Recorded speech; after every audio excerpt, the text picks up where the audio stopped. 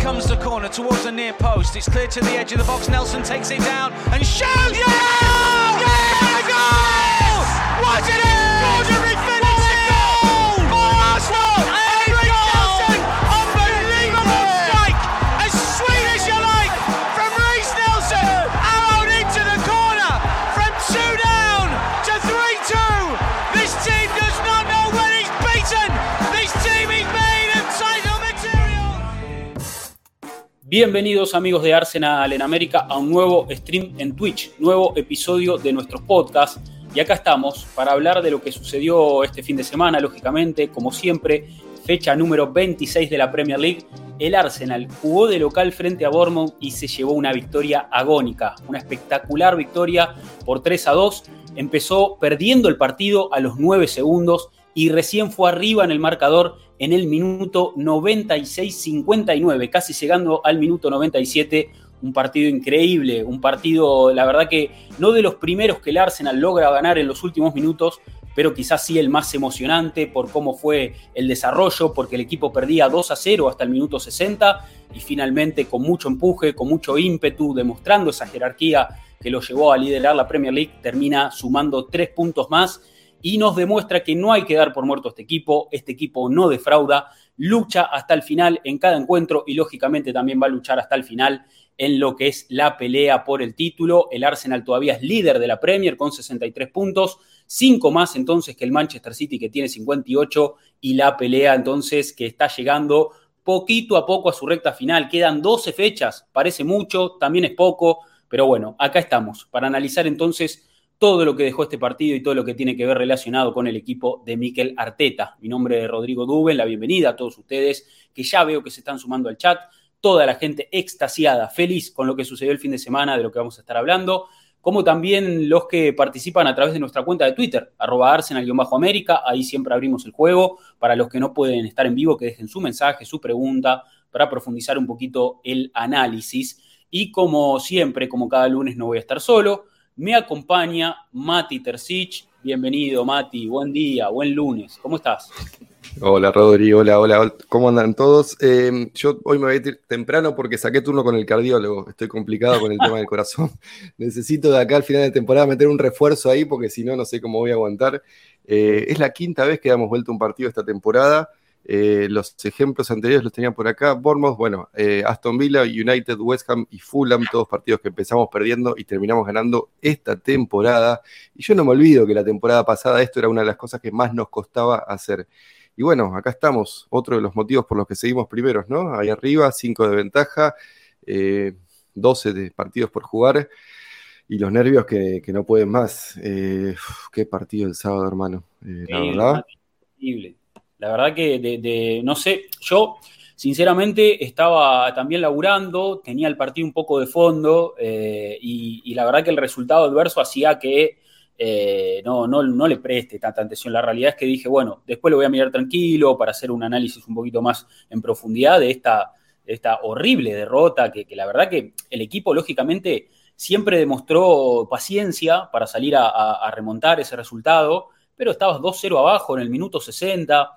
Yo nunca dejé de creer en el Arsenal. La verdad que sinceramente siempre pensé que el partido podía estar en una posición favorable para nosotros, que el equipo podía encontrar un gol de descuento rápido, que podría encontrar un empate, pero pasaban los minutos y la realidad es que empezás a pensar lo peor en algún momento. Decís, sí, bueno, se nos escapan unos puntos acá, empezás un poco a hacer ese trabajo mental y la realidad es que en la última jugada, la última acción de juego, el último córner, llega ese triunfo. Yo creo que todos hemos gritado, me parece, como locos. Yo creo que fue... Hay imágenes también de los hinchas de Arsenal alrededor del mundo, se empezaron a viralizar videos y la realidad es que cómo no sentirse identificado con toda esa gente, ¿no? Yo pegué un grito acá que se enteraron todos los vecinos que había un partido de fútbol. Olvídate. Y la realidad es que fue un desahogo, o sea, fue un grito de gol de desahogo, de que lo tenía en el pecho atragantado y lo pude soltar porque el equipo había ido constantemente y había generado situaciones, y en esa recta final del partido, el Arsenal se pone 2-2 con 15, 20 minutos por delante. O sea, tiempo de ganarlo. El tema es que no entraba la pelota, y en el último minuto, como dije, minuto 96-59, que habían adicionado 6, dieron uno más, y en esa última jugada Ray Nelson mete un zapatazo espectacular, hermoso, porque aparte el gol es divino. Divino. No, encima, cuando la pelota va siempre hacia arriba, ¿viste? Cuando el gol y sigue subiendo, cuando pasa la línea es hermoso. No, es espectacular. El gol es divino. Y bueno, nada, yo creo que todos, lógicamente, muy, muy contentos de lo que sucedió el sábado y de lo que vamos a hablar. Vos, Mati, ¿cómo lo pudiste ver? ¿Pudiste estar atento al juego? A ver, después lo vi ayer de nuevo, lo disfruté y lo analicé un poquito más. Vos lo viste en vivo, atento ahí al partido. Muchas emociones. Sí, no podía más. Les mandé la foto después Yo casualmente había estado barriendo el living de mi casa antes del partido, me quedó la escoba ahí y metió el gol Ray Nelson y dije, necesito descargar esta energía de alguna manera. Agarré la escoba y le pegué al almohadón del sillón y se rompió la escoba. Nada, o sea, le habré pegado fuerte, no sé, no me di cuenta. Pero viste cuando tenés energía que necesitas descargar de alguna manera, no sé, a mí me ha pasado gritando goles de Boca o de la selección argentina, revoleás una hojota contra la pared, o revoleás un almohadón, o agarrás un almohadón y le pegás al sillón, cosas así. Nunca me había pasado de romper algo en un gol, nunca había roto nada en mi vida gritando un gol. Y bueno, tendré que comprar un nuevo palo para la escoba, cosas que pasan. Y dice acá SM1093 en el chat, hiciste un Saliba, porque Saliba salió corriendo a pegarle una patada. Misma reacción. Sí. Che, gracias a Javier Ortiz ahí por la sub, espectacular. Sumamos ahí entonces un porotito, y gracias a los que van sumándose, ¿no? Tanto siguiendo, suscribiéndose a este espacio, que está a punto de empezar en este lunes. Como cada lunes siempre hacemos un episodio, un stream en Twitch, que también se transforma en el episodio del podcast para todas las plataformas, YouTube, Spotify, qué sé yo. Nico dice que rompió una silla en el 4-4 contra Newcastle, después del 4-0. Cuando nos remontaron ellos. Sí, mi vieja todavía me lo recuerda. Bueno, a ver, esas salidas que tiene uno como hincha, ¿no? Que no tiene explicación. Uno hace lo primero que le surge, ¿no? Es como un acto reflejo. Pero bueno, listos para comenzar. Vamos a avisar, lógicamente, en todas nuestras redes sociales. Y como siempre, vamos a empezar hablando de lo que fue esta fecha en Inglaterra. Mati, no solo el partido del Arsenal fue un partidazo. La verdad que la fecha general de la Premier tuvo muchísimos condimentos, muchísimos partidos muy atractivos, y bueno, sobre todo lo que sucedió en el día de ayer con el clásico. Sí, con el famoso partido conocido como el Clásico de Inglaterra, ¿no? Liverpool, Manchester United, históricamente me parece los dos clubes que están en la mejor posición, digamos, ¿no? En la historia en cuanto a títulos, en cuanto a poderío. Son Liverpool y Manchester United, lógicamente, los equipos más grandes de Inglaterra, hay que reconocerlo, más allá de nuestro amor por Arsenal, más allá de nuestra afición, ¿no? por los Gunners. Sabemos que Arsenal viene como a ocupar un tercer lugar, ¿no? Después todo el resto, los nuevos ricos, los equipos un poco más chicos, los históricos, demás. Pero Liverpool, Manchester United, lógicamente, son el clásico de Inglaterra, y en esta fecha se enfrentaron. Una fecha, Mati, que, bueno, para ir un poco en orden cronológico, arrancó con una victoria del City frente a Newcastle. Yo pensé que quizás Newcastle podía hacer un poquito más de fuerza ante un City que ganó de forma solvente y metió presión al Arsenal, ¿no? Para lo que era nuestro partido frente a Bournemouth, que la verdad que nadie pensó que iba a ser tan cuesta arriba, tan complicado, que iba a ser tan dramático. Pero sí que el City recortó momentáneamente esa diferencia de puntos, se puso a 2, con una victoria 2-0 entonces frente al Newcastle. Los de Pep Guardiola, Newcastle. Un Newcastle que está mermando en su rendimiento, no es el Newcastle de la primera parte de la temporada, viene ahora un poco más tambaleando, y un equipo de Guardiola, como decimos, va a dar pelea hasta el final. Hizo un golazo Foden arrancando el partido, después lo liquidó Bernardo Silva en el segundo tiempo. Me parece que sin sobresaltos, ¿no? Esa victoria del City en el Etihad, ¿no? Sí, totalmente. Yo ni siquiera me desperté para verla, básicamente, a ese nivel. A ese nivel de poca esperanza tenía. Vi el segundo tiempo, obviamente, pero no, el primer tiempo descartable completamente. No tenía demasiada esperanza que el Newcastle hiciera algo. Es como que volvió un poquito a la media, ¿no? Después de obtener resultados por encima de sus, no sé, goles generados, todas esas estadísticas que a veces dicen poco y nada del deporte.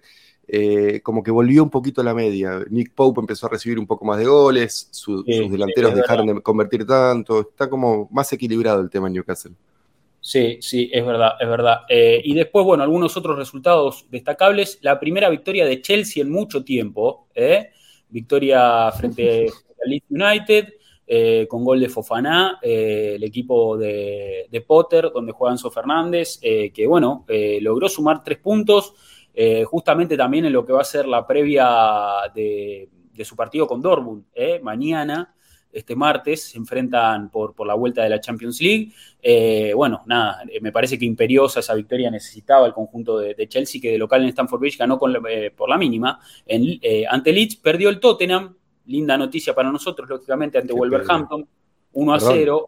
Lo cagó a pelotazos a Wolverhampton. Lo recontramató a pelotazos y Wolves metió una de contra. Que también tuvo las suyas, ¿no? Pero Tottenham derrota no merecía, pero bueno, una pena. Sí, una pena, pero bueno, perdió el Tottenham, perdió puntitos. Y, a ver, después, bueno, victoria del Brighton, goleada frente al West Ham como local. Ganó el conjunto del Aston Villa, el conjunto del Dibu Martínez, 1-0, su victoria frente al Crystal Palace. Nottingham Forest y Everton, que regalaron un partido de goles, pero pobre en el juego, 2-2 terminaron, un partido bastante atractivo quizás por ser caótico. Por el final, ¿no? Sí, el final, que fue como, parecía un partido de básquet. Sí. Y bueno, la victoria de Liverpool ayer, Mati, frente al United, 7-0, un repaso del conjunto de Jürgen Klopp frente al de Erik ten Hag, que la verdad que para mí ten Hag sobrepensó un poco el partido en algún punto. Yo no entendí muy bien a qué salió a jugar el Manchester United con Weghorst ocupando un lugar medio de volante, algo medio raro. Después ya en el segundo tiempo, cuando ya tenía 4 goles adentro, rearmó la formación, también cuidando jugadores, lógicamente, para su presentación de Europa League. Juegan esta semana igual que nosotros, pero un Liverpool que olió sangre, Mati, un Liverpool de los mejores de la etapa de Klopp, de esos que son agresivos, que te presionaban, que te aprovechan cada rebote, porque también tuvieron, me parece, un partido muy favorable en ese sentido, en las pelotas divididas y demás. Y no perdonaron. La verdad que gran actuación de los Reds, ¿no? Un 7-0. Ojo esa primera media hora del United igual, Rashford tuvo un par, Bruno tuvo alguna, Alisson sacó una buena pelota. No digo que no mereció el 7-0, por mí que les goleen 14-0, pero bueno, es un poquito engañoso el resultado total.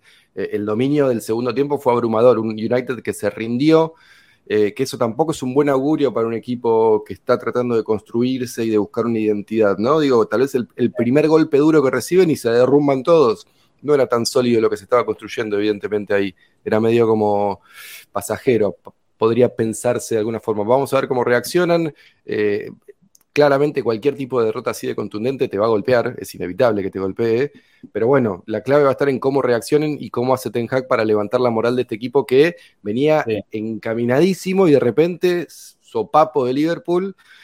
Hay que ver cómo responden a esto, hay que ver, pues se les viene Europa League contra Betis, un rival complicado, difícil. Sí, aparte, a mí un poco lo que me queda de este United es que empezaron como a darle mucha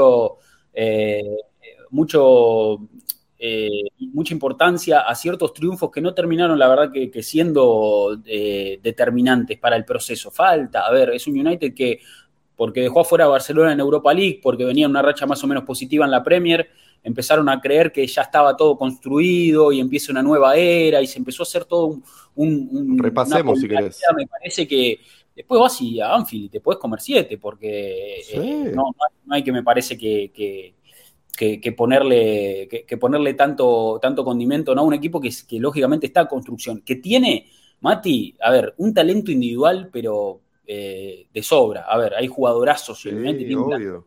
Fantástico, pero construir un equipo es otra cosa. Construir un equipo es otra distinto. cosa.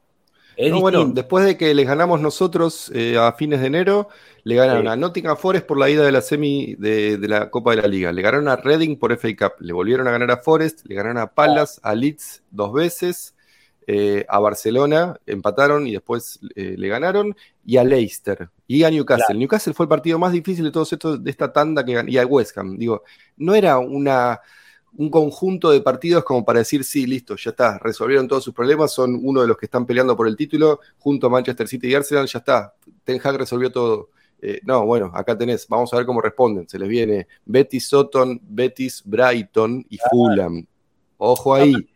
Sí, sí, aparte Mati, yo te entiendo el título de la Copa de la Liga, puede ser un poco un motivo para celebrar, para sentir que de a poco se está construyendo algo, pero de ahí viste, como te digo, hacer un mundo de eso, sabiendo que es una copa en la que, Es que aparte sabemos los imperios mediáticos ingleses tienen un amor incondicional por Manchester United. O sea, Manchester United se tira un pedo y tiene ricolor. Entonces, cualquier cosa que salga bien de Old Trafford va a ser positiva y va a ser leída de forma positiva. Vamos a ver cómo reaccionan ahora también. Insisto con eso.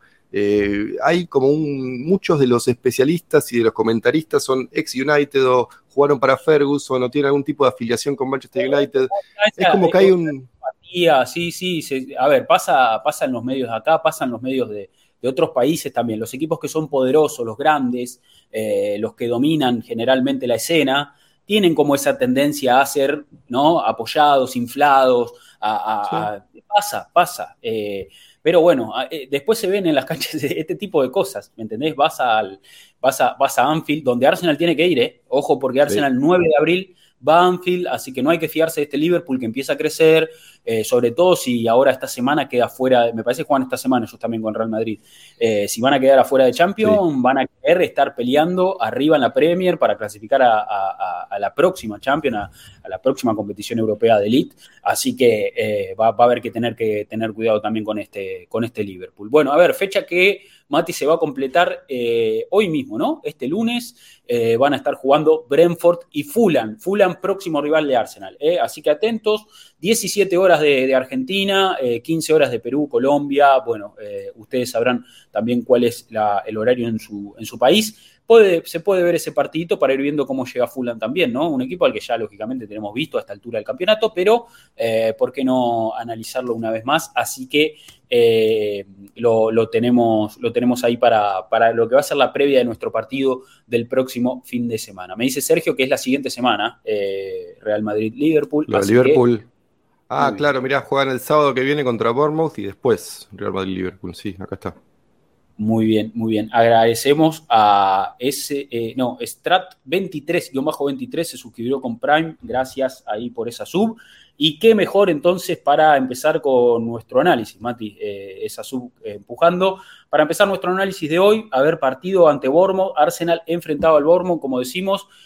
Partido que, a ver, no debía presentar grandes complicaciones. Estamos hablando de Bournemouth, un equipo que está último, en la parte baja de la tabla. Está peleando el descenso fuerte. Venía de perder 4-1 con el Manchester City de local.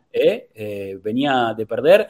Y en sus últimos partidos, o sea, hablando exclusivamente de la Premier League, lógicamente, había logrado muy pocas victorias. En el año 2023 solamente ganó un partido solo, frente a Wolverhampton de visitante. Luego venía con un récord pésimo récord de Bournemouth, que bueno, es un equipo que tampoco tiene figuras, que suele jugar algún esquema un poquito más arriesgado cuando juega de local, cuando tiene un partido más acorde a su calibre, pero que ante los grandes suele hacer ese repliegue, suele hacer ese trabajo, suele ordenarse bien atrás. Pero bueno, a ver, yo como decimos, yo pensaba que no iba a representar un gran escollo este Bournemouth. Y para arrancar, Mati, un dato que vos diste en el post partido el otro día, pero que también me gustaría que charlemos acá con toda la gente, que también quede grabado para nuestro podcast, era la formación de Arsenal. Una formación de Arsenal que por primera vez en mucho tiempo, fue un poco mal interpretada esta estadística, porque es medio difícil de entender si no estás atento. Perdón, dale. Por primera vez en mucho tiempo, o sea, por primera vez desde enero de 1986, o sea, desde el 22 de enero de 1986, un partido ante Aston Villa por Copa de la Liga, por primera vez el Arsenal tenía un 11 inicial sin ningún jugador que había hecho una presentación competitiva, o sea, que hubiera jugado oficialmente bajo las órdenes de Arsène Wenger. O sea, estamos hablando de una estadística importante. Años. Sí, para la historia del club, y como decimos, ¿qué? 27 años serían, Mati? No, poco 36. Más, 37 años. 27 años. Yo soy del 88, esto es 86. Ok, 37 años que el Arsenal no ponía una formación con un jugador que no tuviera contacto con Wenger, que no hubiera sido dirigido por Wenger.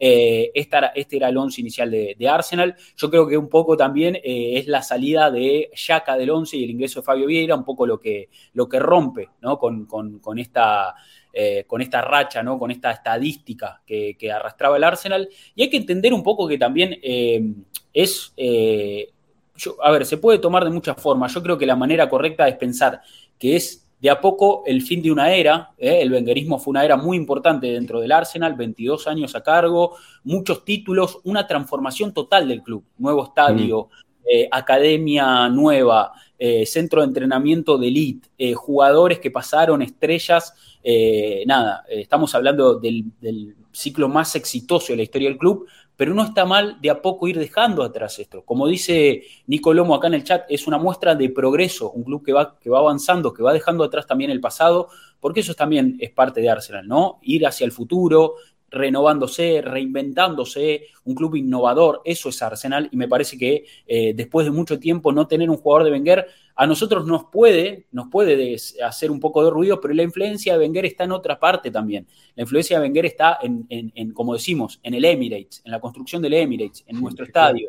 Está en London Conley, está en Hale End, eso es Wenger también. Y el legado de Wenger, exacto, están los jugadores que surgieron de la academia que Wenger creó. Entonces, el legado de Wenger evidentemente va a ser eterno. Esa estadística es una estadística simplemente llamativa, sí, pero no deja de ser más que una estadística, Mate. No, obviamente, y está buenísimo. Es un detalle como para decir, miren el tiempo que ha pasado, pero al mismo tiempo miren la influencia que tuvo este señor sobre 30 y pico de años del club. Porque no es que estaba en el 80, ya lo sabemos, llegó en el 96, dirigió jugadores que habían estado jugando en la década del 80, por eso la estadística es medio una especie de juego de números más que una estadística real que impacta y que puede decir algo, pero está muy divertido porque es eso que decís vos, es la influencia de este señor francés que nos dio este club que conocemos ahora. La internacionalización de la Premier League no existe sin Arsène Wenger. Si no hay internacionalización de Premier League, no hay esta liga que tenemos hoy. Tan básico como eso. La rivalidad Ferguson-Wenger terminó en la Premier League como la conocemos hoy. Tan sencillo como eso, digo. Sin ellos no hay Premier League como la conocemos hoy. Total. Bueno, aporta Juan ahí en el chat, dice, Arteta es Wenger también igualmente. Y total, a ver, Arteta fue capitán de Wenger y hoy es parte, digamos, de ese legado. Wenger lo fichó en un último día de mercado y yo creo que si Arteta no hubiera jugado en el Arsenal, difícilmente hubiera dirigido el Arsenal. Y difícilmente se le hubiera dado el Arsenal siendo su primera experiencia. Yo creo que su pasado en el club también motivó eso. Bueno, nada, sabemos, Wenger va a estar siempre, el aura de Wenger va a estar siempre porque el Arsenal moderno, este Arsenal conocemos ahora es gracias a Wenger. Bueno, esa formación por primera vez no tenía un jugador de Arsenio. Y el partido, Mati, bueno, a ver, para empezar a hablar del partido, arrancó de la peor manera posible. Porque si había forma de arrancar el partido, este partido, la peor forma de arrancar este partido fue lo que sucedió, y vamos directamente a las imágenes sin mucha demora. A ver, partido, entonces, como decimos, Arsenal-Bournemouth, partido... Primer error del VAR. Ya tenemos un jugador de Bournemouth pasado de la línea, que estaba antes de que saque de arco. Este gol debería haber sido anulado, pero bueno, sigamos. Mirá, este Barquillo dice, hermanito, estaba acomodando la notebook y nos llegó el vergas. Sí, no nos dio ni tiempo de... A ver, yo me estaba sentando en el sillón también Y de repente sucede esto, saque inicial, una jugada lógicamente preparadísima, de laboratorio, de la cocina. El primer toque es un toque corto. Hay muchos jugadores de Bournemouth cargando la parte izquierda, o sea, la parte baja de la pantalla, como ustedes pueden ver. Hay muchos jugadores en la parte izquierda del ataque y muchos jugadores de Arsenal, lógicamente, atentos, pero la pelota va hacia el otro lado. La pelota arranca para el otro lado. Y ahí ya tenés un 1 contra 1, Mati. Eso es un duelo 1 contra 1 de Zinchenko, lógicamente, esperando a Ouattara, creo que era, ¿no? Ouattara, el lateral. El extremo de aquel lado. Y la verdad es que, a ver, empiezan a cargar el área, de a poco se empieza a cargar el área, llega Solanke, llega Billing, llega el extremo de la otra parte, avanza con pelota muy cómodamente por, como decimos, mano a mano. Martinelli que arrima para dar una ayuda en la marca, pero hasta ahí avanzó muy cómodamente. Yo creo que acá también, Mati, hay un centro que tampoco es tan bueno, pero pifia de Gabriel, se duerme Saliba, se duerme Thomas y Billing que la empuja al gol. Sí, es un tema táctico también. 9 segundos, Mati, 1-0 a los 9 segundos. Mazazo en la nuca a recuperarse. Es empezar perdiendo el partido. Es la forma más literal de empezar perdiendo el partido. Igual creo que hay mucho mérito de Bournemouth. El tema es que caímos en la trampa. Caímos en su trampa, tan sencillo como eso. Así como tantas veces nosotros fuimos buenos haciendo preparadas en pelota parada. En este caso caímos en la trampa. Fabio Vieira cayó en la trampa del jugador de Bournemouth que se cruzó. Entonces lo dejó mano a mano a Zinchenko contra el chico este que decías vos, Ouattara, y a Smith haciéndole el doblaje. Entonces Martinelli no tuvo tiempo de acompañarlo. Nada, lo perdimos ahí cuando dijiste vos, cuando quedó mano a mano Zinchenko contra el lateral de ellos. Pero qué decir, mérito, digo, es la primera vez que lo hacen contra nosotros, digo, que nos hacen un gol así en primera jugada. Y son esas cosas que te pasan, porque sin el desvío de Gabriel, no le llega al 9 de ellos. Y tal vez Saliba la puede sacar. Entonces es como esas cosas incontrolables. Sí, fíjate en esta imagen, no sé si se logra ver bien, pero se ve mejor cómo está cargada a la izquierda. O sea, mucha gente de Bournemouth entrando por izquierda y todos los jugadores del Arsenal volcados para ese lado. O sea, si vos trazás una línea en el medio de la cancha, ¿no? Una línea vertical, dividís la cancha en dos. Fíjate que del lado derecho solo está Ouattara, Zinchenko y Martinelli, que cuando se hace el saque inicial como que quiere ir a presionar al jugador que da el primer pase y ya va a quedar lógicamente descompensado. Después hace un retroceso para hacer esa doble marca con Zinchenko, pero Ouattara ya había ganado mucho terreno. Y después, como decimos, un poco también de fortuna de Bournemouth con ese rechazo cortito, o sea, ese falso rechazo o ese rechazo defectuoso de Gabriel, que le queda la pelota a Billing y bueno, termina haciendo gol. Un inicio pésimo, la verdad era fantástico. Creo, como dice Tommy acá, no te esperás que Bournemouth salga así al Emirates, o sea, salga a digamos, ese gol inmediato, ¿no? Uno espera repliegue del minuto 0, pero ellos se jugaron esa primera pelota y la jugaron bárbaro. Sí, mérito de ellos. No sé, obviamente de todos los errores se aprende, pero me parece que tal vez hay que tratar de dejarse llevar un poquito menos por cómo se paran los jugadores en el saque inicial el próximo, veremos, supongo que ajustaremos por ahí. Pero bueno, ¿sabes qué? Esto me parece que va de la mano con algo que dijiste antes y creo que también a mí me pasó y creo que le pasó a mucha gente. Había cierto exceso de confianza en la previa, no soberbia, no arrogancia, y no solamente de parte de Arsenal, sino tipo, es lo que decía el sábado en el postpartido.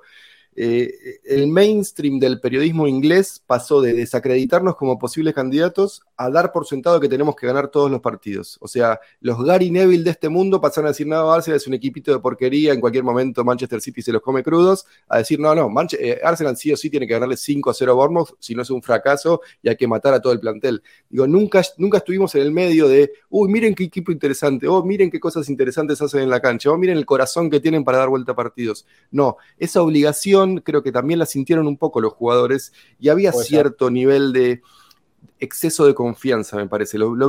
Se veía viendo los jueves, el viernes, como que sí, el sábado ganamos, vamos a ganar, seguimos bien, hay que ganar. Y encima el City te mete la presión de ganar antes. Claro. Un poquito se puede entender que estaban las piernas algo atadas, algo de nervios, sin Granit Xhaka, que es uno de los líderes en el campo de juego. qué sé yo, sin Nketiah, lo perdimos a Trossard rápidamente también, digo, éramos todos pendejos en definitiva después. Sí. Nada, era un escollo que superamos y creo que es un escollo mental propio también, como para darnos cuenta de que nada puede estar dado por sentado en esta Que liga. nada está dado por sentado. Sí, lógicamente tiene que ser una lección. A ver, comenta acá Josué en el chat, dice injustificable que te metan un gol a los 9 segundos. Está bien. Nada, perfecto. es injustificable. Nada es injustificable en un deporte de alta competencia. Es una opinión, pero me parece que lo importante es aprender de este tipo de cosas. Es decir, bueno, no podemos empezar el partido tan regalado, sea el rival que sea, porque cualquiera te puede hacer este tipo de daño, ¿no? Cualquiera. Injustificable sería que te vuelva a pasar, básicamente. Exacto. Ahí bueno, sería injustificable. Total. Un inicio, como decimos, muy adverso para un Arsenal que a partir de ahí empezó a dominar, territorialmente ganó un poco la pulseada, se instaló en campo rival, empezó a hacer circular la pelota, aunque Mati me parece que sin fluir tanto, había alguna que otra acción donde quizás Tomiyasu no pasaba y había que marcárselo, o también, yo creo que, no para caerle puntualmente a él, pero creo que Tomiyasu fue uno de los puntos más flojos en ese primer tiempo, todavía debe estar ahí en su cabeza ese error ante el City y debe estar, me parece, todavía reponiéndose anímicamente de eso. El equipo sí que empezó a generar situaciones, lógicamente empezó a generar situaciones, pero le costaba, tuvo una Odegaard, un remate bueno de afuera, apenas después del gol, pero Neto empezó a ser solvente, los centrales, lógicamente, de Bournemouth también bastante firmes, sobre todo en el juego aéreo y demás, y a ver, para colmo, llegando al minuto 18, Mati, hay una contra de Bournemouth que agarra medio mal parado al Arsenal y una tapada de Randall, Mati, que es fenomenal. A ver, vamos a ponerla en pantalla. Esta es un porque poco encima tiene que ajustar en el medio, tiene que ajustar sus movimientos porque no sabía qué rival iba a terminar impactando con la pelota. Me pareció lectura, porque en vez de ir para adelante va para atrás, contraintuitivo. Dale play si querés y lo vemos. Pelota de Solanke al espacio, entra Billing. Para mí era offside igual, Si era gol, eso terminaba anulado por offside.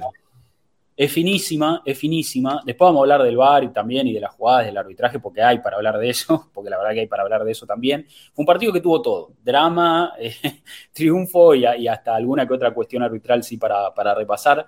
Billing que la lleva entonces, entra por el otro lado Ouattara, es muy bueno el cambio. Llegan los dos, se pasa un poco Solanke, pero fíjate que la viene midiendo Ramsdale y la tapada es espectacular, Mati, espectacular. A ver, tremendo. El rechazo, lógicamente, Fabio Vieira y Arsenal que va a salir. La realidad es que este tipo de acciones hay que destacar también el trabajo de Ramsdale, porque cuando vos tenés a tu equipo instalado en campo rival y vos estás esperando en 3/4 de cancha como un espectador más, porque el juego te regala muy pocas intervenciones. O sea, sos un arquero de un equipo dominante y vos el partido lo mirás así, brazos en jarra, lógicamente atento a las acciones y tenés que estar así listo para la contra. Cuando viene la contra tenés que responder. Y Ramsdale responde. Eso me parece que es para destacar de nuestro número 1. Lo venimos diciendo, arquero de equipo grande. Arquero de equipo grande. Se le podrá criticar alguna que otra cosa, uno puede estar un poquito más hilando un poco más fino y decir, bueno, capaz en algún centro no salió bien este campeonato o tuvo algún que otro partido donde con los pies, donde también hace muy buena labor, porque también es muy bueno con los pies, pero a veces tiene alguna que otra ejecución media sucia que nos complica. Sí, perfecto, lo sabemos, pero no se puede reprochar el trabajo de un Ramsdale que responde abajo de los palos, responde. Sí, además en los últimos, yo estoy de acuerdo con estas críticas y de hecho me parece que su primera parte de la temporada antes del Mundial había alguna que otra duda, no como para poner en cuestionamiento su titularidad, ni mucho menos, pero no estaba al nivel quizás de lo que había mostrado en la temporada anterior. Creo que ahora después del Mundial, sobre todo después de mediados de enero, no sé, algo habrá hecho clic en su cabeza. Son momentos, digo, todos los jugadores pasan momentos. Arteta lo dijo hace poco, nadie juega bien 10 meses de la competencia que dura cada temporada. Entonces es normal que haya altibajos, sobre todo en gente joven. Recordemos, no nos podemos cansar de decirles que somos el equipo más joven o el segundo equipo más joven de toda la Premier League. Eso tiene consecuencias en los altibajos emocionales de los jugadores, pero la calidad técnica la tiene y la lectura del juego también. y se tiró como Sí, si... ¿Sabes lo que puede ser un choque a esa velocidad de dos jugadores que no, se la jugó toda, se la jugó toda? total, sí, se jugó un pleno, se jugó su integridad física, podríamos decir, ¿no? Bueno, me tocaron el timbre, después veremos qué Si pasa. querés ir a andar, Rodri, yo sigo un ratito. No estoy esperando a nadie más que este stream es lo que espero cada lunes al mediodía. A ver, partido que continuó, como decimos, con un Arsenal volcado en ataque, esa salvada de Sí, a lo Ramsey. Boca podríamos decir, ¿no? Porque no había elaboración, esto que decías vos antes, no había había circulación, había intención, había movimientos, pero no era claro, era dominio, pero casi por el dominio en sí mismo. Sí, por esa jerarquía que uno tiene de ser líder contra el último, digamos, jugando con esa brecha, ¿no?, de calidad que hay entre ambos equipos, pero Arsenal tenía que ajustar algunas cuestiones. Justo después de la jugada esa que acabamos de ver, sucede también que, hay primero unos empujones y una cuestión ahí porque se había caído un jugador de Bournemouth que se cae cuando arranca la contra. Ellos no frenan el juego y después pretendían que Arsenal frene el juego, y ahí hubo como una pequeña discusión y qué sé yo. Creo que estuvo metido Senesi con Odegaard, y ahí fue también donde se lesiona Trossard, lesión de Trossard. Volviendo en esta contra fue, porque el Trossard es el que acompaña, no sé si es Saliba el otro que volvía, y sí, Arteta Saliba contó que después de volver en esa contra, le dijo Trossard, sentí algo acá en la zona hinchazo, ¿no? del pubis, y hoy por suerte hay indicaciones de que no parecería ser tan grave, pero bueno, con todo tema muscular hay que esperar un par de días para que afloje la inflamación y cosas así. Sí, es muscular. Total, yo lo que vi, Mati, son que en 2 semanas puede estar de regreso. A ver, son 2 semanas, y en 2 semanas tenés 4 o 5 partidos en el calendario. Sí. Pero que no sería tan grave, que de a poco alguna cuestión muscular que se puede solucionar muy rápidamente. Dice Nico que no va a volver seguro hasta la post fecha FIFA, puede ser, muy probable, sí, vamos a ver. En plazo. Pero bueno, también creo que podemos ir acomodando, pero sí, en esa jugada, y termina entrando Smith Rowe. A ver, un jugador que lógicamente estuvo lesionado. Esta era había tenido 8 minutitos ante Everton en el último partido, en la goleada 4-0. Esta era su 7ª aparición en partidos de Premier League. Para Smith Rowe, que se colocó a jugar de extremo izquierdo, ¿no? Justamente de esa posición que a veces ocupa Trossard, pero ya le quitaba al Arsenal también esa rotación que hace Martinelli con Trossard en estos últimos partidos cuando juega de falso 9, porque Smith Rowe no siente, me parece, esa permuta, no sabe pisar, no sabe estar de falso 9, lo hemos visto en el inicio del ciclo Arteta en algún partido, pero que tampoco rindió tanto, así que ya el Arsenal quedaba un poquito más rígido en ataque en ese sentido, ¿no? Con Martinelli más de punta de lanza, de referencia, y Smith Rowe volcado a la izquierda para intentar generar peligro. Y Mati, qué bueno que volvió, ¿no? Una buena noticia que haya vuelto, necesario, y también vale aclarar que cuando salió en el segundo tiempo tampoco fue una cuestión de lesión ni muscular ni nada por el estilo, fue una decisión táctica de Arteta. Así que, digo, está bien, se nos lesionó Trossard, pero recuperamos a Smith Rowe, que tal vez son jugadores de alguna forma que son sustituibles uno por el otro. Vamos a ver cómo vuelve Smith Rowe. Probablemente sea titular el jueves, si está todo bien, lo mismo que Nelson, y hay que ver si juega Martinelli de 9 o si Nketiah está bien, pero qué bueno que volvió Smith Rowe. Sí. Y en esos momentos, Mati, el dominio era total. Yo anoté que en el minuto 25 el Arsenal ya tenía un 85% de posesión, que es un montón. Y en el partido hay una estadística de que el Arsenal, bueno, terminó con un porcentaje de 81% de posesión, 8% más que la victoria ante Everton, el partido pasado, donde terminó con 73%, es el mayor porcentaje de Arsenal registrado en el ciclo Arteta incluso. No, el dominio era abrumador, Mati, pero no encontrábamos los caminos, no encontrábamos los caminos. El Arsenal mucho disparo de afuera, mucho centro, creo que es el partido con más centros en un par de años. Odegaard tuvo tantos tiros de afuera como Bournemouth en total, digo, mucho intento de lejos. Sí. Y hubo 2 jugadas también en ese primer tiempo que me parece que las podemos discutir ahora para avanzar en orden cronológico. 2 jugadas muy polémicas, Mati. A ver, minuto, esperen que también vamos a acompañar con... Yo conté con imagen. 6 en total. Yo conté ¿Vos 6 contaste seis? instancias. Yo conté 6 instancias en las que el VAR nos podría haber cobrado un penal y no lo hizo. Después podemos Sí. discutir cada una de esas 6 instancias, pero fueron 6 situaciones discutibles a nivel imparcial, digo, discutibles. Después vemos si Sí. son o no, pero discutibles son por manos, por faltas o por agarrón de camiseta. Y, perdón, 7, porque me olvidé del manotazo del arquero a Ben White. Hay jugadas muy sucias. Fue un partido donde las hubo. Yo creo que tuvimos 3 penales claros. 3 penales para nosotros, claros. O sea, claros, discutible mínimo 3. Después sí puedes agregar 6, 7 jugadas donde el criterio puede ser ya también. Es una cuestión de probabilidades, Rodri, por eso te hablo de las 6. Claro. Digo, si 6 veces te pega la mano en el área, una de esas 6 tiene que ser intencional, o sí, ya es demasiada casualidad. Sí. Gracias a DeFua 1977 por la sub, también con Prime. Hoy estamos en llamas, viene ahí acompañando. Excelente. Y bancando toda la banda. Bueno, esta es un poco la jugada. Esta es la primera. ¿Cuál empezamos? Empezamos penal, pero sin duda. Minuto 33. Esta es mano, Mati. Está haciendo mano así. De mi fan, ¿no? Mi fan, el técnico. El central. Fíjate, central galés. Pero es como... es incomprensible. Ya es inentendible que el árbitro no lo haya cobrado. Y después que el VAR no haga nada. Está bien que saltás con los brazos, pero... Le erra la pelota, le erra el cabezazo y tiene la mano así y... Fíjate, manazo. No lo puedo creer. Y bueno, sigue así. De Cábana. Esta es también la otra siguiente, clara. Esta es de Senesi, creo que Senesi ese. Sí. Esto falta contra Tomiyasu. Aparte, esto fue minuto 44, o sea, 10 minutos después, 11 minutos después, ya terminando el primer tiempo, sucede esto. Esto es penal, le mete una patada en el tobillo. Sí, es Senesi. Yo me río porque ganábamos, Rodri, porque si no me hubiera sacado el pasaje de avión y estaría prendiendo fuego la sede de Manchester de la Asociación de Árbitros. No puede con ser. Con esas jugadas un poco que cierra Arsenal el primer tiempo, la bronca, Mati, era total. O sea, íbamos perdiendo. No nos cobran 2 penales, claro. Yo hasta ese punto estaba hirviendo. No podía creer lo que estaba pasando.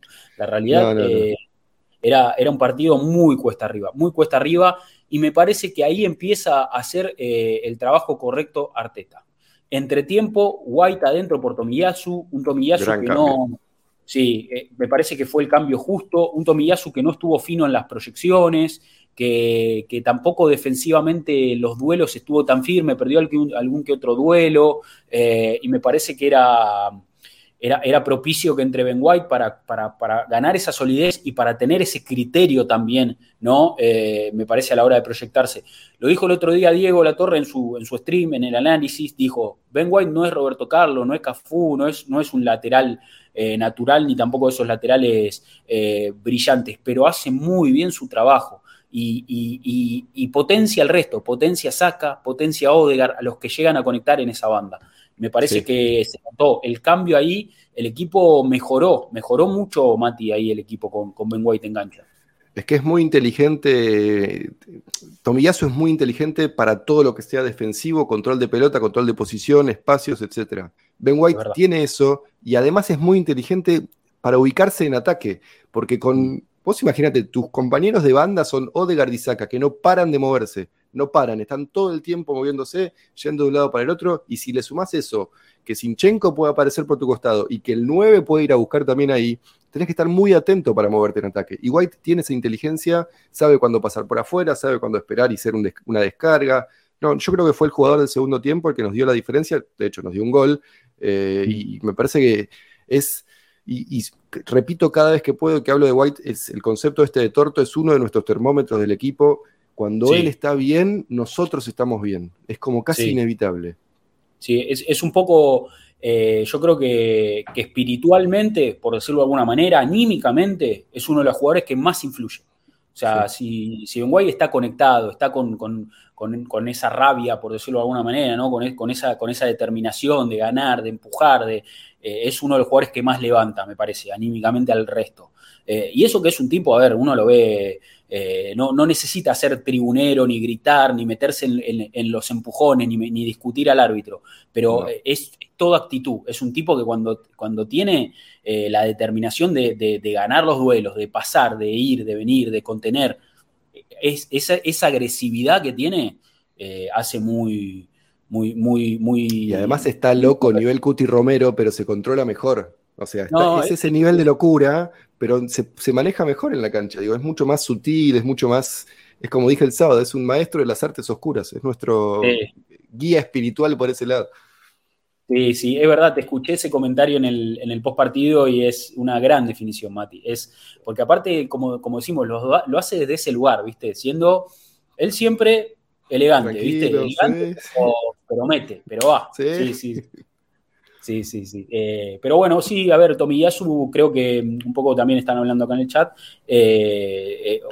Yo creo que perdió un poco de terreno y como, insisto, me parece que ese error ante el City en ese partido tan bisagra puede haber un poco golpeado su confianza, que es normal, a ver, a los futbolistas les pasan este tipo de cosas. Hay que tener que... yo creo que se va a reponer, de a poco va a ir saliendo, sí, ¿no? También la dinámica, ¿no? Y ser parte de este equipo que da muestras de carácter, yo creo que se va a contagiar de eso, ¿no? No tenemos por qué alarmarnos en ese sentido.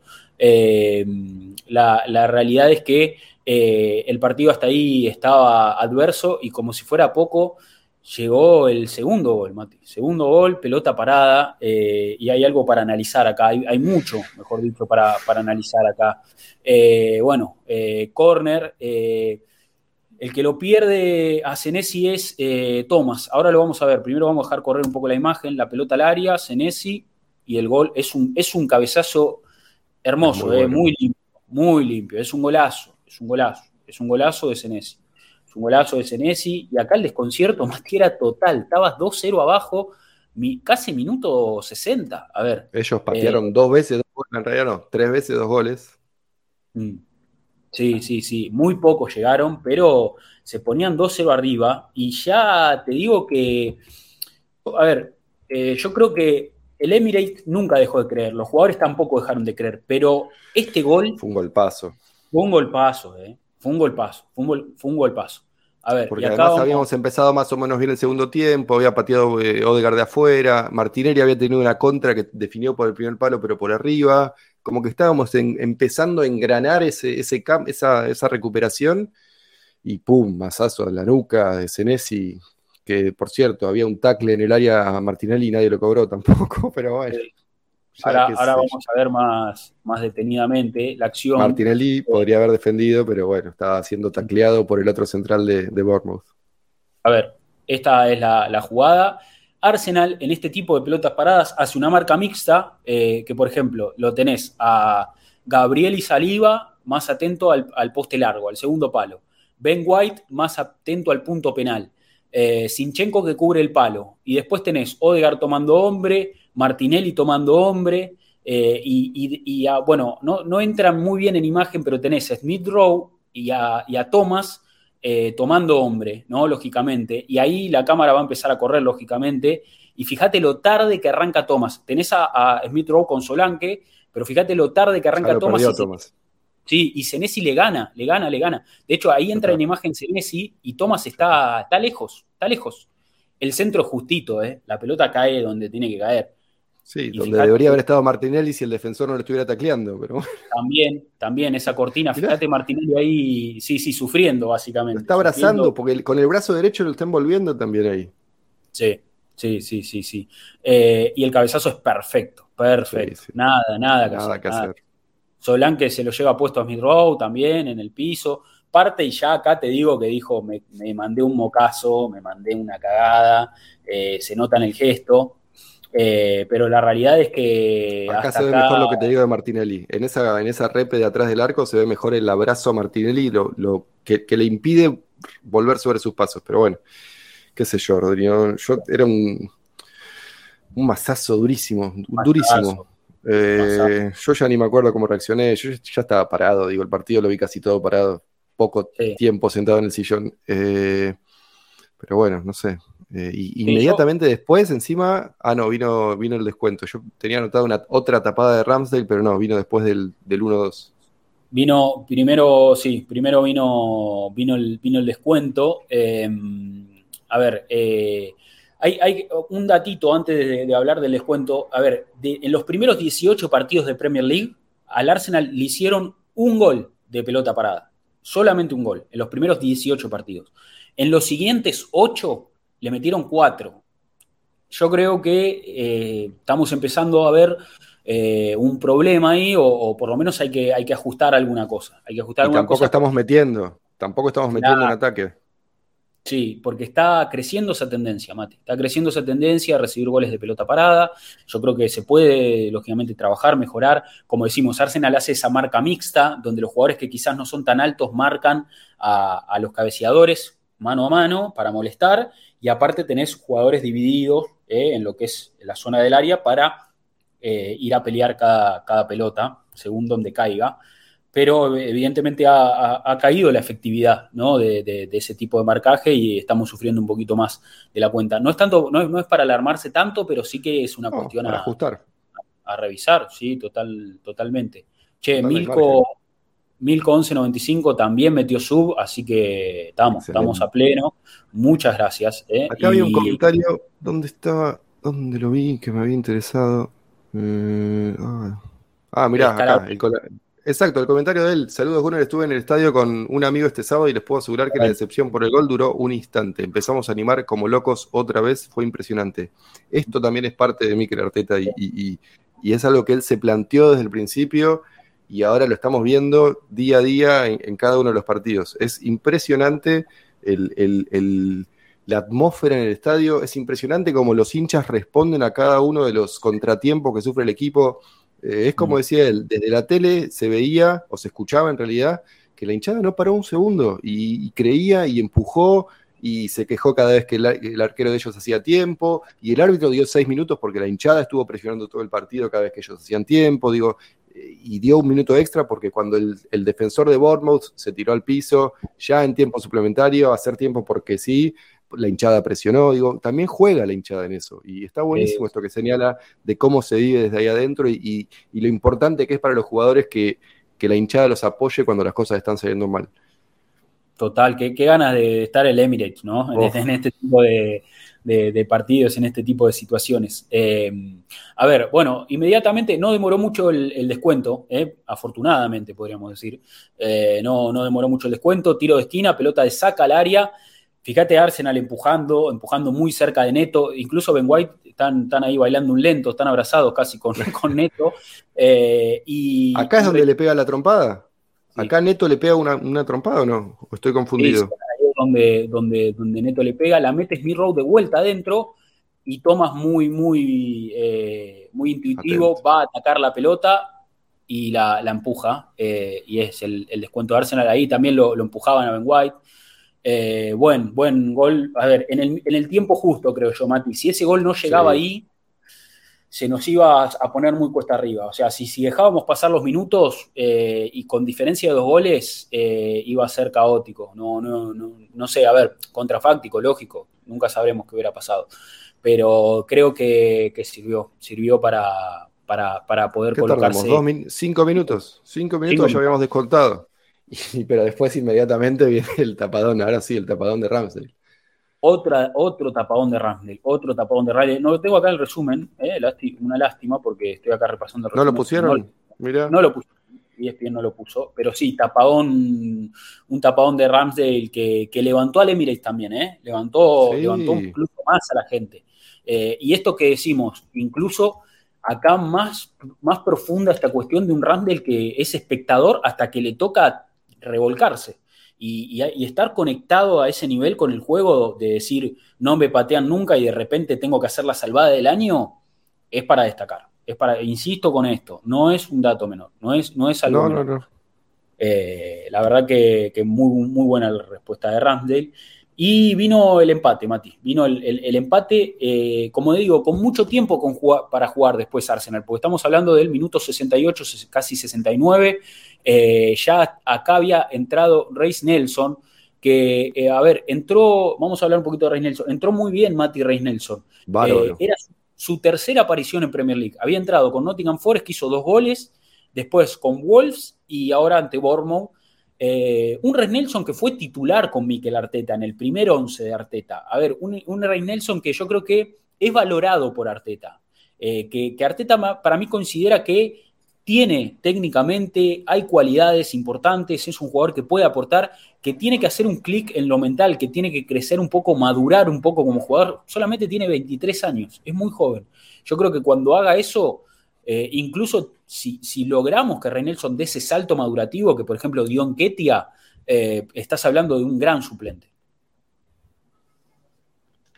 Pero no te olvides que fue titular. A ver, esto puede ser anecdótico o no. No sé, Rodri, si ¿me escuchás? Sí. Porque recién se me cortó un poco el audio. ¿Estamos bien, no? Ahora sí. ¿Estamos bien? Sí, ahora. Te decía que fue titular en el primer partido de Mikel Arteta. Claro. Y Reiss Nelson, ya lo dijimos un montón de veces esto, pero era como la joya de la academia. Antes que Bukayo, antes que Smith Rowe, antes que, no sé, ¿cómo se llama este que está en Brentford ahora? Bueno, se me fue el nombre. Da Silva, Josh Da Silva, digo, era el futuro principal de nuestra academia. Y de repente como que se fue pinchando, tuvo un par de malos préstamos, perdió un poco de confianza, alguna lesión, pero siempre Arteta confió en él. Le ha dado titularidades, ha estado al nivel de Nketiah. Vieron que cuando le sacaba el puesto a Lacazette, cuando tenía 2 o 3 titularidades seguidas, yo me acuerdo que Nelson siempre fue parte de los planes de Mikel. Y bueno, y acá está, esas cosas. Hoy leía en la mañana, lo están comparando con el gol de Ulloa para Leicester en la campaña. Vamos a buscar el partido. Leicester. En la campaña del Leicester campeón, 2015. Metió un solo gol en toda la temporada, pero fue el gol del triunfo en un partido contra Norwich, que fue clave para que Leicester se escapara en la punta de nosotros. Sí. Y Ulloa metió, creo que metió 1 o 2 goles en toda la temporada, y era suplente de Vardy, no jugaba casi nunca, porque Vardy jugó casi todos los partidos, pero lo están comparando con ese tipo de goles. Son esos aportes extraordinarios de jugadores secundarios que te terminan haciendo la diferencia en una temporada.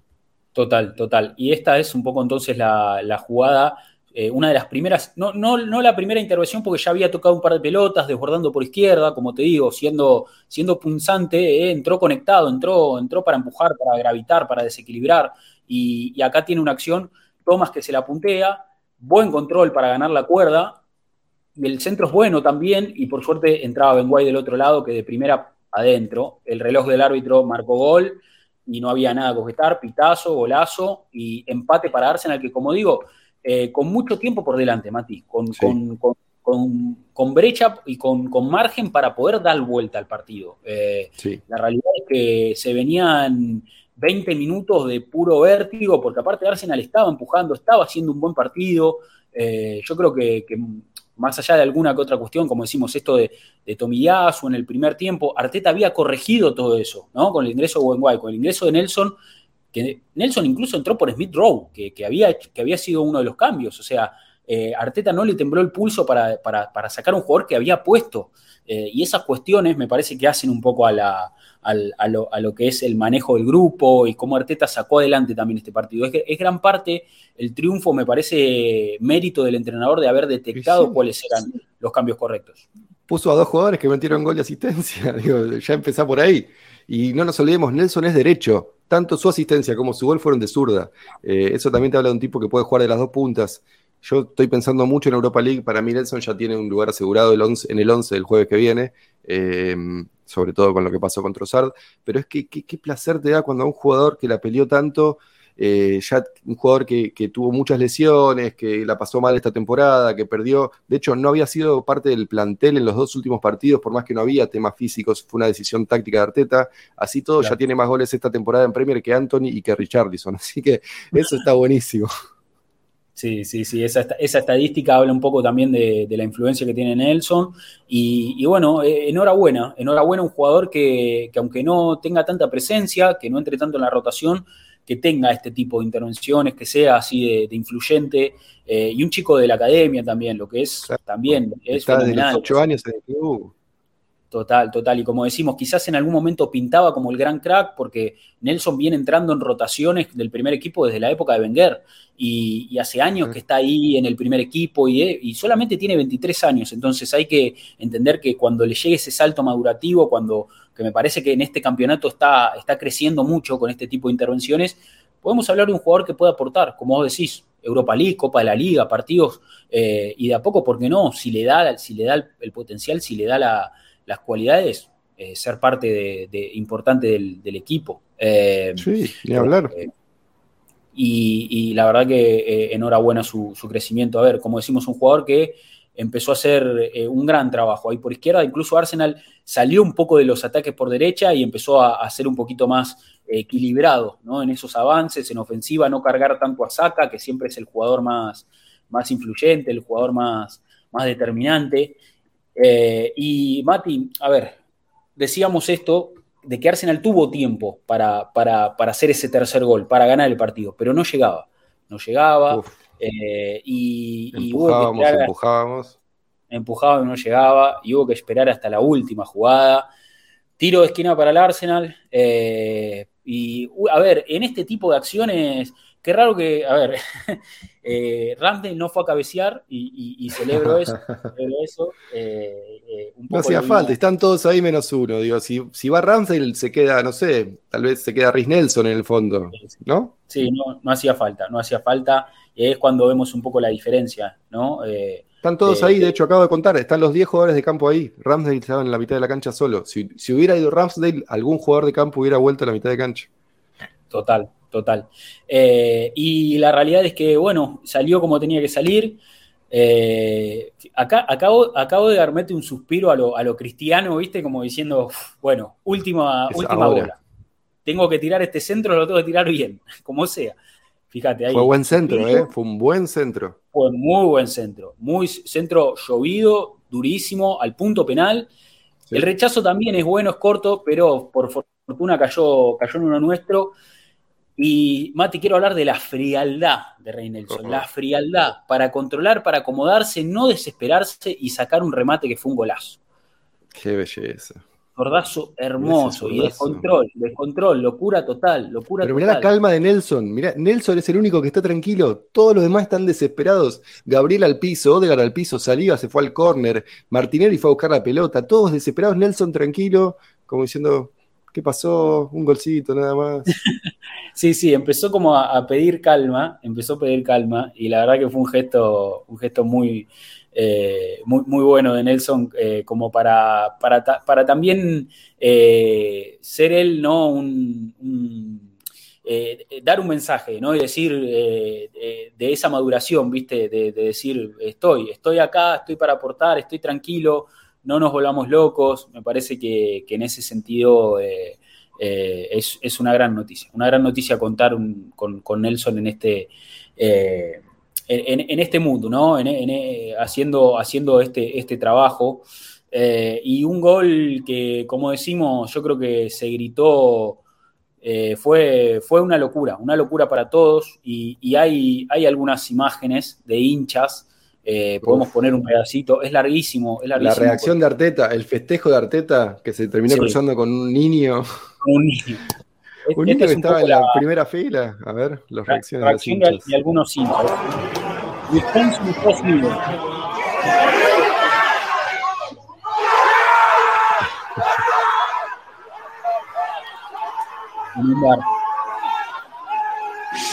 No, las del estadio son tremendas. La mujer de Zinchenko, la mujer de Xhaka estaba en la tribuna y subieron. Amboya. Esta es buenísima. Amboya, gente de la pileta. 12 de la noche allá, o sea. 12 de la noche. Fíjate. Bueno, si yo hubiera estado ahí, agarraba una silla y la rompía, ya te digo. Olvídate. Esta es la mejor de todas.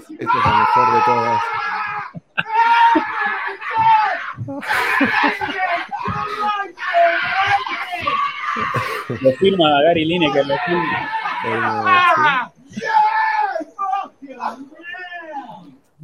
We need to get me esto es buenísimo. ¿Qué haces dando una entrevista? Mirá el partido, hermano. dando la entrevista. Arsenal, let's go! Gracias, señor. No, es tan puro. Qué calzones. Alemania, mirá. No, hermoso, hermoso. Sencillamente hermoso. Me hace acordar, en su momento, esto pasó varias veces después, pero la primera de estas que tuvo mucho impacto fue cuando ganamos la FA Cup en el 14, que ahí hubo una compilación de muchos videos. De hecho, el club la hizo oficial, sacó un video con esto, celebraciones en todo el mundo. Y desde ese momento, cada vez que pasa algo importante, salen estas compilaciones. Pero está buenísimo. Y yo estuve todo el domingo mirando las de la hinchada. Todos los ángulos posibles del gol de Reiss Nelson. Tengo uno ahí también, que es una cámara de Arteta. Tengo miedo de que después, Mati, tengamos temas en YouTube, pero lo ponemos si querés un ratín. Lo vamos frenando también, como hacemos. Ahí cerré el Twitter. No hay problema. Sí, no, hay la verdad, las reacciones en el estadio ahí, bueno, tenemos gente en el chat que nos decía que estuvo en esa. La verdad que impresionante. Yo creo que todos lo vivimos con mucha felicidad, me parece. Fue un desahogo. A ver, yo grité muy fuerte, pero como te digo, me desahogué. A ver. Esta es Arteta. De Arteta. Este chico que está ahí atrás, mirá, ese chico que está ahí atrás, ese es el que después aparece haciéndole un choque de mano. Termina adentro. Sí, termina adentro. A ver si aparece ahora, supongo que va a aparecer. Sale corriendo. No. En algún momento de este quilombo el chico ya se fue para la cancha. Y ahora Arteta cuando vuelve, es que qué lindo. Se abraza con Cuesta ahí. Y ahí vuelve y se va a cruzar con el... Ah, y no lo muestran acá. No entró. Sí, pero... sí, vi que termina saludando. Y Arteta un poco que lo saluda y después... ¿viste? ¿Qué está pasando acá? Claro, un adulto responsable acá hay un nene. Sí. Háganse cargo, viejo. Fue realmente una locura. Acá Leonardo 9613 dice que de acuerdo con el departamento de la Universidad de Londres o algo así, ahí acá, dice que la celebración del gol de Nelson registró un punto en la escala de Richter, como un micro terremoto. No, la verdad que si eso es cierto, bueno, nada, no sé si es oficial el dato, pero me compro esa falopa, pero todo el año. Dame todo, a esta altura dame todo. No, hermoso. Y bueno, nada, yo creo que merecíamos este triunfo. Como digo, no fue quizás la victoria en los últimos minutos, la primera victoria en los últimos minutos de Arsenal esta temporada, porque de hecho ganó en el minuto 86 ante Fulham, al United en el minuto 90, le hizo un gol al Aston Villa en el minuto 93 para ponerse en ventaja, después hizo otro, y este minuto 97 ante Bournemouth me parece que es de lo más dramático y de lo más emotivo que hemos visto esta temporada, Mati. Sí. Hermosa victoria. Bueno, ese es un tema, porque todavía quedan 12 partidos. El tema del desgaste emocional, me gustaría ganar un par de partidos 2-0, ¿no? En vez de tener tantas de estas, no te voy a mentir. Porque el desgaste termina siendo algún tipo de efecto.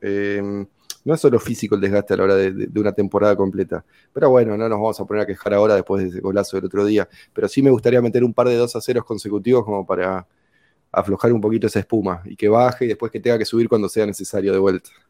Sí, coincido. Merecemos unos partidos más cómodos ahora en lo que viene. Acá hay un dato también que Arsenal es el equipo que más puntos recuperó desde una posición de ir perdiendo.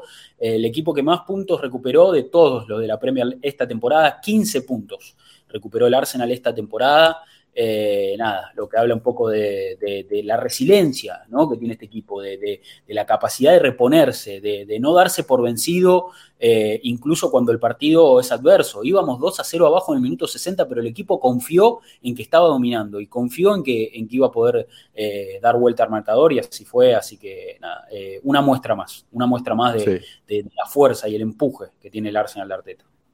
Sí, señor. Bueno, y Rodri, antes de pasar a las preguntas, yo te abandono, porque estoy al límite yo. Dale, Mati. Sí, hoy se nos hizo un poquito largo el análisis, había mucho para hablar, porque fue un partido que tuvo y no me imagino las preguntas ahora. Y ahora también me quedo acá con las preguntas también para profundizar un poco más y con alguna cosita que quede ahí en el tintero. Bueno, Mati, nos vamos a reencontrar esta semana, seguro. Tenemos Europa League el jueves, jugamos el domingo, así que bueno, veremos cómo estamos ahí para este espacio. Dale, me encanta. Un abrazo para todos y bueno, viejo, a disfrutar. Primero es por 5 todavía. Muy bien, primeros por 5. Chao Mati, dice el chat. Ahí despide el chat, entonces chao Mati, nos vemos. Ahí estamos. Bueno, sí, vamos a pasar a las preguntas, así ya vamos entrando en la etapa final de este stream. Gracias a los que están siguiendo, clave, dennos seguir, ahí el botón seguir en este canal de Twitch, y a las suscripciones también, por sumarse, la verdad que espectacular. Vamos a ir a las preguntas entonces, sí, preguntas. ¿Había algún datito más? Tenemos plaquita de Reis Nelson, un poco números de lo que es su participación esta temporada. Acá. Ante Bournemouth, 2 goles, ante Nottingham Forest, 2 goles, 1 asistencia, ante Bournemouth, 1 gol, 1 asistencia. Ahí están los minutos jugados en cada partido, las chances creadas, toques, muy influyente. 100% de tiros efectivos, 100% de dribles también exitosos. La verdad que gran aporte de Reis Nelson en los pocos minutos que ha tenido. Y contra Zurich, en la fase de grupos de Europa League, fue titular en el último partido. Yo lo veo de titular para el jueves. Me gustaría que el jueves tenga su oportunidad en Lisboa, de visitante, donde el equipo también tiene que ir a cumplir con su compromiso. Así que la verdad, gran actuación de Reis Nelson para este Arsenal que la verdad que gana un partido espectacular. Y vamos a ir a las preguntas. Ya mismo. Nos ordenamos, abrimos el tweet y acá entonces les compartimos. Twitter, @Arsenal_América, ahí siempre abrimos el juego para que los que no pueden estar en vivo en este stream puedan también participar, dejar su mensaje, su análisis. Y empezamos con el amigo Willy Montoya, Wilfredo, que dice: buen día amigos, el triunfo del sábado es un golpe a los pesimistas que están esperando la caída para decir todo lo que está mal. Siempre vamos a sufrir, pero yo me ilusioné con este equipo de las primeras fechas y no vería algo especial, siempre lo hago, sino porque creo que el equipo... Hay ese espíritu de pelear hasta el final, de matarse para conseguir hacer historia. Después en la Premier todo es posible. Pero este Arsenal no será sencillo de matar. Vamos el Arsenal carajo, dice Willy. Comenta Rick, dice: tenemos un técnico de clase mundial. Sus jugadores están comprometidos. Cuando las cosas no salieron bien, siempre supieron corregir. Y le dimos la vuelta después de ir 2-0. Qué memorable. Tal vez no era un rival de peso o fuerte en el papel, pero cuando empieza el partido todo puede pasar, dice Rick. Paula Bautista, que nos deja un video, lo vamos a ver.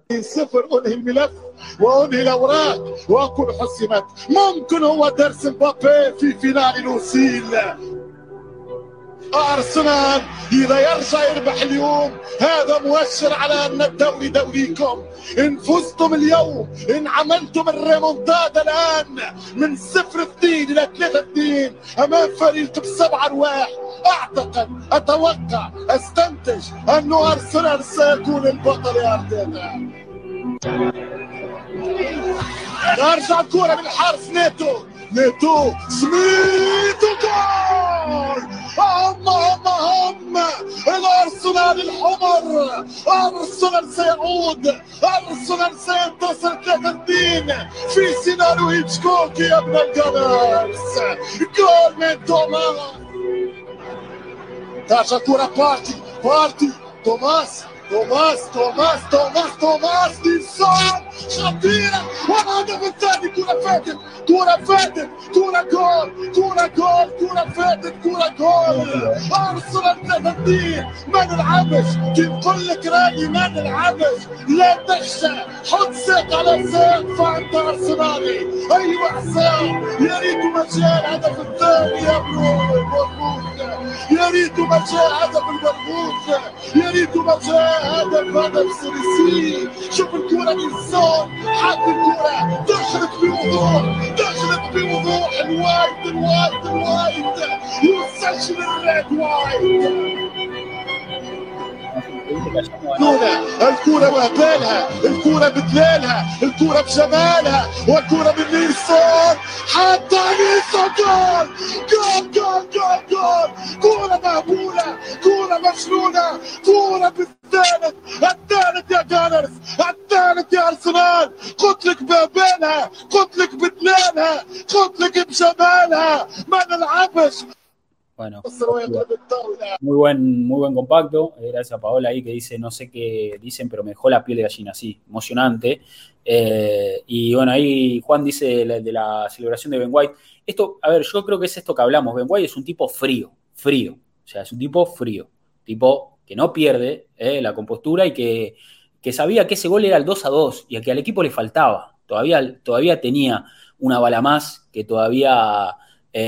tenía una posibilidad de ganarlo, y me parece que eso responde un poco a su celebración, ¿no? Un tipo que no se iba a conformar con hacer el gol del empate. Este barquillo que dice uno que habla africano de chiquito, sí, chulanga vibes, sí.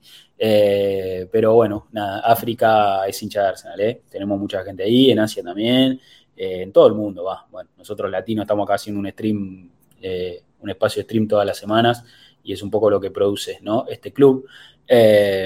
Sí, Ben White le grita el gol en la cara a Neto, lo que dice Manpar, es cierto, le grita el gol en la cara a Neto, merecido. La cantidad de tiempo que hizo Neto, esos jugadores me dan una bronca, pero él me da un asco esa gente que viene a hacer tiempo desde el minuto 1. Dios mío, que más chico no se consigue. Bueno, a ver, más preguntitas. Cuenta de Twitter, nos comenta ahí nuestro amigo Iván Robledo, que dice: final agónico, desatención defensiva del primer gol que hacen ellos, más tarde gol de la pelota parada y un partido casi sentenciado. Pero gracias a Ramsey y los cambios de Mikel se gestó la remontada. Contra Sporting pongo equipo B con algunos titulares. Gran programa, gracias Iván. Juan Martín Ramírez, que dice: ¿cuántas veces vi el gol de Nelson? Todavía no las suficientes. Bueno, seguro si está acá Juan, que no lo vi en el chat, lo vimos un par de veces más. Un partido que, por cómo se dio, sí perdías, demostrabas que no estabas para campeón, y cómo lo ganaste, confirmaste que sí, esto es largo, pero se disfruta hasta cuando se sufre. Confianza plena en lo que viene, dice Juan Martín Ramírez. Alexander Lozano, que dice: saludos, creo que sufrimos más de más sin necesidad.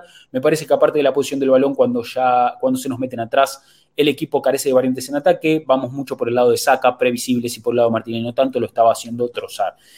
Sí, lo hablamos también con Diego el otro día. Ya está el stream en YouTube, por si lo quieren ir a ver, el stream completo, que analizamos un poco cómo funciona el Arsenal con falso 9 y demás, y de cómo carga el Arsenal los ataques por el costado derecho. Es normal, porque un poco también Zinchenko no te da esa proyección, no te da esa superioridad que se puede generar con Ben White por la derecha, porque Xhaka no tiene ese valor agregado que te da Odegaard, lo que explicaba Diego, y es normal que se cargue por el lado derecho los ataques, porque Xhaka aparte es el mejor jugador de la Premier League, uno de los mejores jugadores del mundo, uno de los mejores extremos derechos del mundo.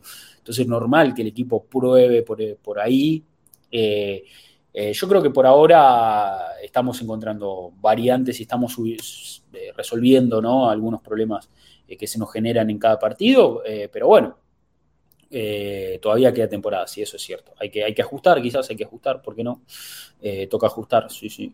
A ver, ahí nos pregunta, ¿a dónde estamos? Acá dice Nicolás, dice: obviamente queremos ver al Arsenal campeón, pero aún así no pase, estoy muy feliz con la temporada que han jugado. Hace mucho no se veía lo de los últimos partidos. El gol de Nelson se equipara con el de Welbeck contra Leicester o Xavi al Barça. Sí, yo creo que sí. Hay un poco de esas vibras, hay un poco de eso. Yo me acuerdo, yo creo que el gol de Welbeck contra Leicester fue, casi tiró el mateche, fue uno de los mejores o de los goles que más grité de Arsenal en el último tiempo, los últimos años. Sí, ese gol de Welbeck a Leicester que nos devolvía un poco la ilusión de seguir peleando, que parecía que los íbamos a comer de atrás. A Leicester ese 2-1 en el Emirates fue un partido de los que más recuerdo de ver del Arsenal. Y este lógicamente va a quedar, me parece que en la retina, en la memoria de todos. Fue un triunfo súper emotivo, súper emotivo. A ver, más mensajes, nos comenta ahí Sebastián García. Buenas muchachos, enorme triunfo contra Bournemouth. Hay una nueva muestra de carácter y compromiso. Es emocionante ver el festejo del 3-2 porque todos están bajo el mismo objetivo. Es un gran mérito de Arteta manejar el grupo y tener a todos concentrados por la misma causa. El jueves tenemos partido complicado y posiblemente con mucha rotación. Si Keita y Trossard no llegan en condiciones, ¿cómo formarían el tridente de arriba? Abrazo, muchachos. Bueno, buen momento para tirar un poquito de la formación del jueves. ¿Qué dicen? ¿Hacemos? Escriben ahí en el chat, voy leyendo formaciones. Yo dejo la mía. A ver, bueno, vamos con Turner. Turner en el arco. Vamos a darle otra oportunidad a Tomiyasu. Vamos a poner a Tomiyasu. Vamos a poner a Holding. Vamos a poner a Gabriel, que no puede faltar. O Kivior. ¿Se animan con un Kivior? Vamos a animarnos con un Kivior. Pasa que si juega Kivior, que juegue Saliba. Para mí, uno de los dos centrales titulares tiene que jugar. Uno de los dos tiene que jugar. Vamos a hacer al revés. Entonces, así descansa Gabriel. Vamos a poner Saliba, Kivior. Saliba, Kivior y Tierney. Después. Acá en el Diome. Bueno, Jorginho. Podemos poner, no sé si está bien, porque el otro día... Cuando salió, que entró Thomas con Everton, Arteta dijo que no estaba al 100, que salió porque no estaba al 100. Pero bueno, si está bien Jorginho, ponemos Jorginho. No sé si alguno tiene data, si no le pongo a Jorginho. Xhaka, que no jugó ayer, lo vamos a poner porque jugó un ratito nada más. Y después vamos a poner... ahora ¿cómo armamos? Bueno, a Saka vamos a ponerlo, ya juega todo, el chico maravilla juega todo. Xhaka, Vieira, que es ex Porto y capaz tiene algo para ofrecer ante Sporting. Nelson, de arranque, chao. Y arriba Martinelli. Bueno, yo voy así, ahí está en el chat. A ver ustedes, Javier dice, Turner, Tomiyasu, Holden, Kiwi, Tierney, Jorginho, Xhaka, Fabio, Nelson, Emilio y Eddie. Bueno, a ver, Nico, Turner, Tommy, Saliba, la reina del Turner, Tierney, Jorginho, Xhaka, Fabio, Nelson, Martinelli y Smith Rowe. Si está Eddie, que juegue Eddie. Bueno, si está Eddie, que juegue Eddie. Sí, ahí coincido. ¿Hay algún equipito más? Lee uno más. Tenemos ya ahorita hay 20 de stream. Lee uno más. ¿Hay alguno más? Si no, continuamos con las preguntas. A ver, vamos a avanzar con una preguntita. Si dejan alguno, después uno. Ferpac, que dice, solamente tras de Proces, el equipo está en buenas manos con Arteta. Si al final de la temporada no salimos campeones, estoy seguro de que nunca bajarán los brazos después de este fin de semana, afortunados de vivir en el mismo tiempo que Reis Nelson. Saludos, muchachos, dice. Abrazo a México y a Ferpac. Federico dice, saludos, muchachos, con respecto al partido de Everton. Debo decir que fue la venganza perfecta de aquel partido en Wilson Park. Lo mejor ver un fantasma como Morpé desesperado corriendo detrás de la pelota mientras Arsenal tocaba de lado a lado. Ahora, en lo que refiere al partido del sábado, absolutamente nadie esperaba sufrir ante Bournemouth, y menos de local en la previa, pero bueno, se ganó y otra cosa más este partido que muestra que aquí en más no hay rival fácil, todos se juegan por algo, dice Federico. Alexander Lozano dice, gracias a Dios Nelson entró conectadísimo, desde su ingreso empezó a generar desequilibrio por el costado y eso ayudó para poder generar fracturas en defensa y tener más posibilidades de agredir en ataque. Nunca perdimos la fe, qué locura de partido, dice Alexander Lozano. Gabeto, que dice, buen día amigos, abrazo, gran triunfo que demuestra el carácter del equipo, partido en estos años atrás. Estamos recuperando la mística, la fortaleza mental, falta mucho camino, pero se ve un equipo unido y grande, dice Gabeto. Barquillo, que lo veía en el chat, dice, yo alcancé a ver el gol de Nelson dentro del cine, viendo una película. No, ¿cómo te fuiste al cine cuando jugaba el Arsenal? Necesito explicaciones de eso. Barquillo, por favor. El equipo sabe levantarse cuando se cae y pase lo que pase al final, todos merecen nuestro apoyo de admiración por tremenda campaña. A rotar contra el Sporting y ver si nos pillamos al United en la siguiente vuelta, dice. Bueno, a ver, hay más equipitos. A ver. Quiero las explicaciones de Barquillo que tiró acá su equipo. Dice Turner, Tomiyasu, Holding, el Kiwi, Tierney, Jorginho, Saka, Fabio, Nelson, Emilio y Eddie. Seratul, Tierney, Tomiyasu, Holding, Kivior, Tierney, Partey, Xhaka, Vieira, Nelson, Nketiah, Martinelli. Juan, Turner, Tommy, Holding, Kivior, Tierney. Bueno, veo equipos muy con rotación.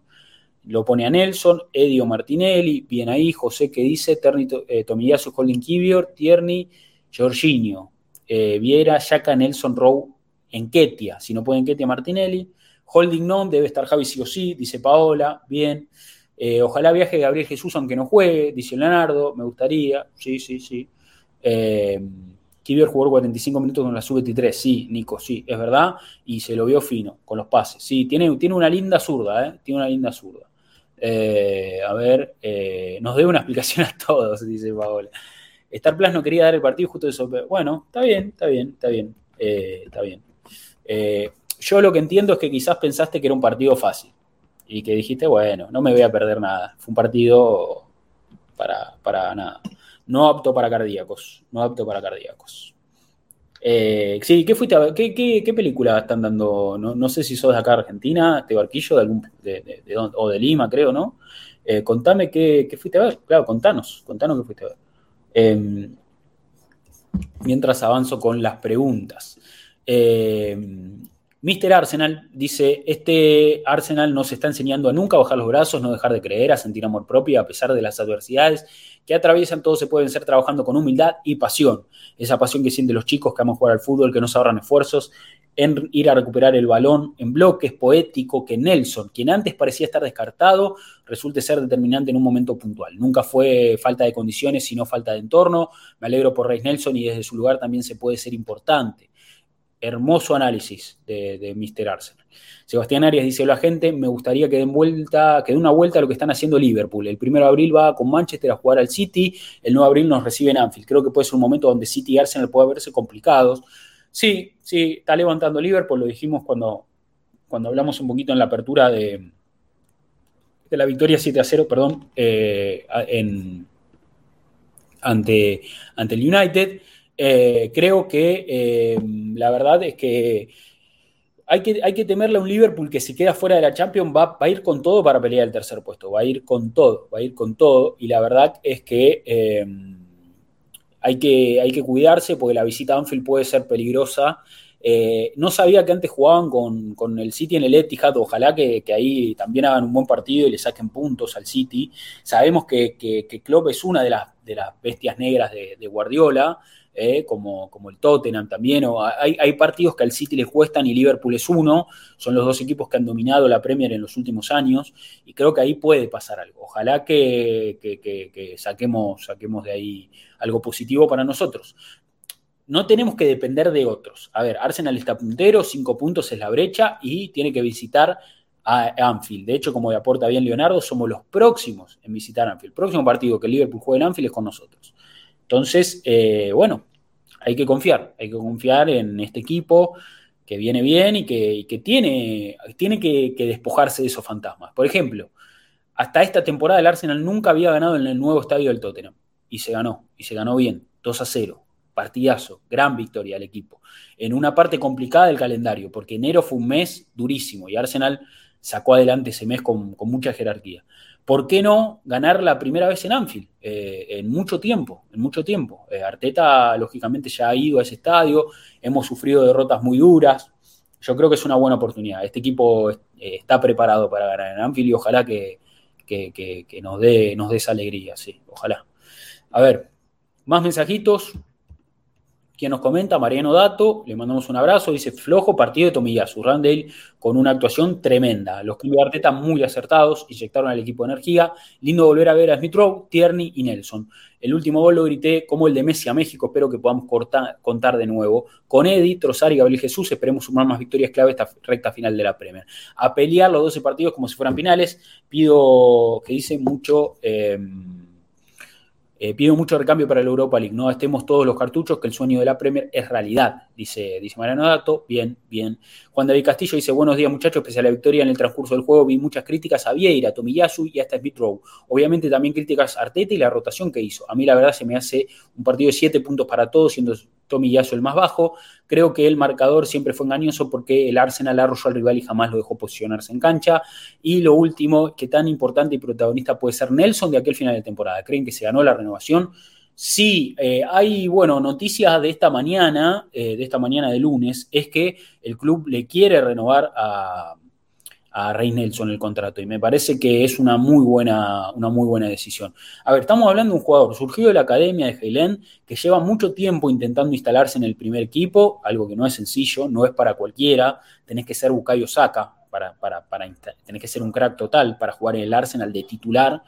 Sabemos que la exigencia es altísima, sobre todo ahora. Si me decís, bueno, en el ciclo Emery, que venía muy tamaleando en los últimos años de Wenger, bueno, pero en el ciclo Arteta la exigencia y la vara está alta. Y Ray Nelson está demostrando, o por lo menos Arteta considera, que tiene muchas cualidades. Yo creo que Arteta considera que Ray Nelson tiene muchísimas cualidades. De hecho, fue parte del primer once inicial de Arteta de todos, titular. Jugó de extremo derecho en aquel partido, me acuerdo. Y bueno, yo creo que tiene potencial, tiene que madurar, lógicamente tiene que madurar. Y yo creo que todas estas apariciones que está teniendo, los goles ante Nottingham Forest, los goles ante Bournemouth, el gol ante Bournemouth, digo, y la asistencia, y ser tan influyente en tan pocos minutos, creo que lo hacen crecer y lo hacen confiar en sus cualidades. También es un gran mensaje para el resto del plantel, de decir, miren que acá cualquiera puede aportar cuando le toque, o sea, de que si bien Arteta es un jugador, Arteta es un técnico que no rota mucho al equipo, que siempre suele repetir mucho las formaciones, que los titulares de Arsenal están bien marcados, yo creo que los suplentes con este tipo de situaciones también se llenan, ¿no?, de motivación de decir, bueno, en cualquier momento me puede tocar a mí, cualquier partido puede ser propicio para que yo haga un ingreso y demuestre que puedo aportar. Y Ray Nelson me parece que es un poco el gran exponente de todo eso. Y tiene que ser un mensaje para Smith Rowe, tiene que ser un mensaje para Fabio Vieira, tiene que ser un mensaje para Trossard, para Jorginho, para que fueron titulares en algún momento en estos últimos partidos. Yo creo que Arsenal es un gran grupo, el vestuario de Arsenal hoy es un gran grupo, todos hacen su aporte y el equipo ganando de esta forma, luchando hasta el final. Yo creo que estamos viendo algo maravilloso, algo que hay que disfrutar. Este vestuario de Arsenal es maravilloso, es espléndido lo que ha construido Arteta y es muy lindo todo lo que está viviendo en esta temporada el equipo, y nosotros lógicamente tenemos que disfrutar mucho de eso. Y todavía queda bastante. A ver, son 12 fechas de Premier, dice Nico Lomo acá que cuando haya fecha FIFA van a quedar 10 fechas y será un momento para ver el fixture y demás, pero yo creo que estamos hablando de un Arsenal que va a dar pelea hasta el final. Va a dar pelea hasta el final y hay que confiar a full en este equipo. Este equipo no se da por vencido.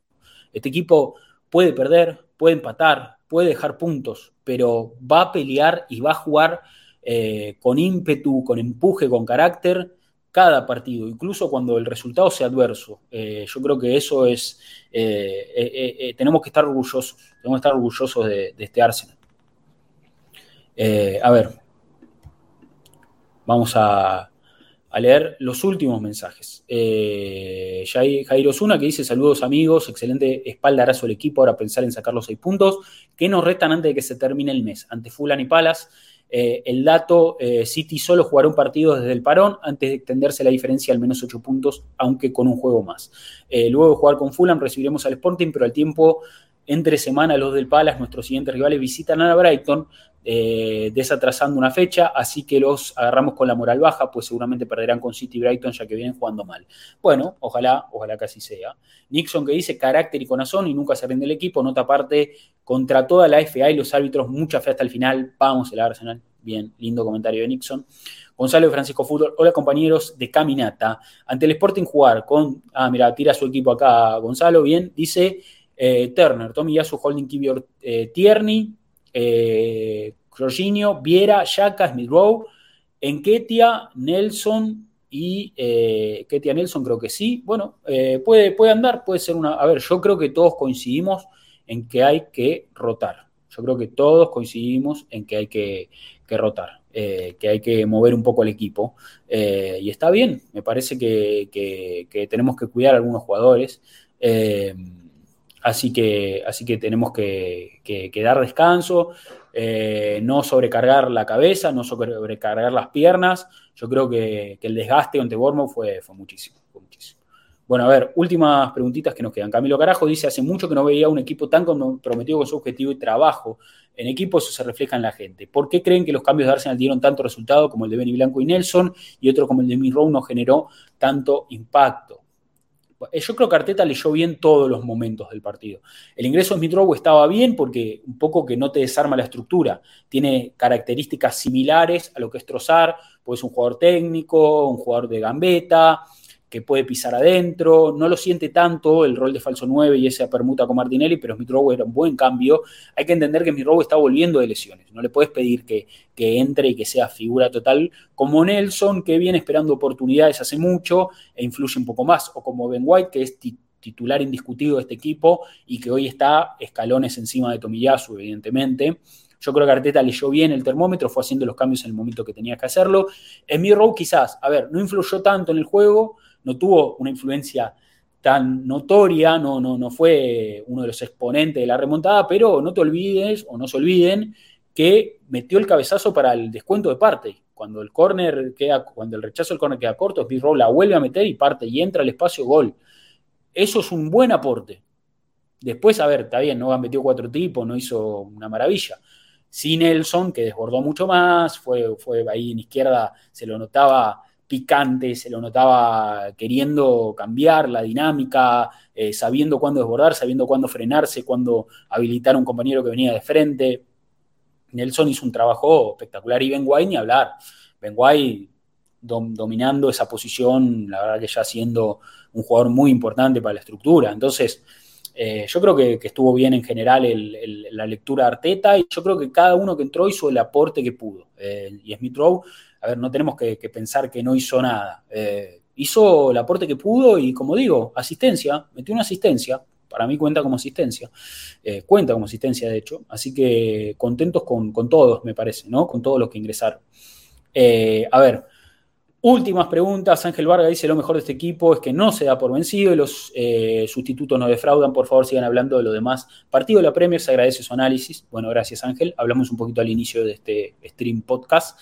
Jack Daniels, que dice: viendo la dinámica, se encuentra el equipo ganando por inercia, solo resta confiar en que ganarán al menos 9 de los próximos 12, podemos llegar a esos 90 puntos que nos aseguran prácticamente el título. El juego clave será contra Leeds en el Emirates, ya que para ese momento, y Dios mediante mis cálculos serán acertados, le estaremos sacando 10 puntos siempre que ganemos, y los de Pep dejen un empate con los de Klopp. Obvio que eso tenemos que hacer la tarea contra Fulham, Crystal Palace y Leeds. Si llegamos a la fecha 30 con esa diferencia, somos campeones. Bueno, ahí haciendo futurología. Álvaro Félix, que dice: hola amigos, la mentalidad del equipo cuando va abajo es de aplaudir. Años atrás este tipo de juegos no se rescataban. Lo de Gabriel es una locura en estos momentos. Sí, Gabriel Magalhães, la verdad que es un toro total. Hubo un par de situaciones del partido donde apareció de 9. No sé si ustedes lo tienen eso en la cabeza. Yo, como les digo, el partido lo vi un poco de reojo en vivo porque estaba laburando. Vi los últimos 10 minutos prestando atención porque ya era la locura era total. A ese punto la locura era total y grité el último gol como un loco, desaforado, sacado. Pero después volví a ver el partido ayer para verlo un poquito más de detenimiento y lo vi aparecer a Gabriel Magalhães de 9 en algunos momentos, en algunas situaciones tiene un empuje Gabriel Magalhães. Para mí es otro de los jugadores que es el termómetro, espiritualmente es otro de los jugadores que empuja mucho.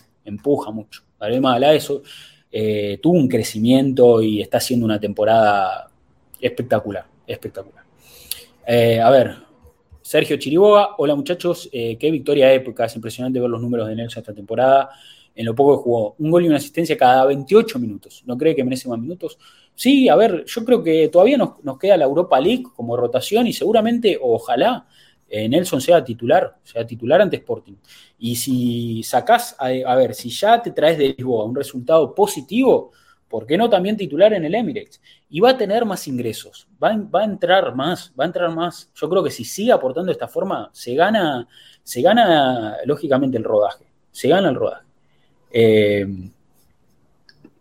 Bueno, el mensaje acá, el último, creo que es el último, de Alejandro, que dice: me dejé la garganta en el gol, qué frustración la que cargaba, qué huevos lo de este equipo, con 2 penales claros sin pitar y un 0-2 que no reflejaba lo que pasaba en cancha, lo sacaron adelante, nos quedan 12 finales, Come on you Gunners, dice Alejandro. Acá tenemos uno más, sí, Larry, el murciélago, que dice Larry Murciélago, saludos muchachos, ¿cómo vieron el gol de Nelson al último segundo? Preguntarles cómo vieron a Vierán en esa posición de Xhaka.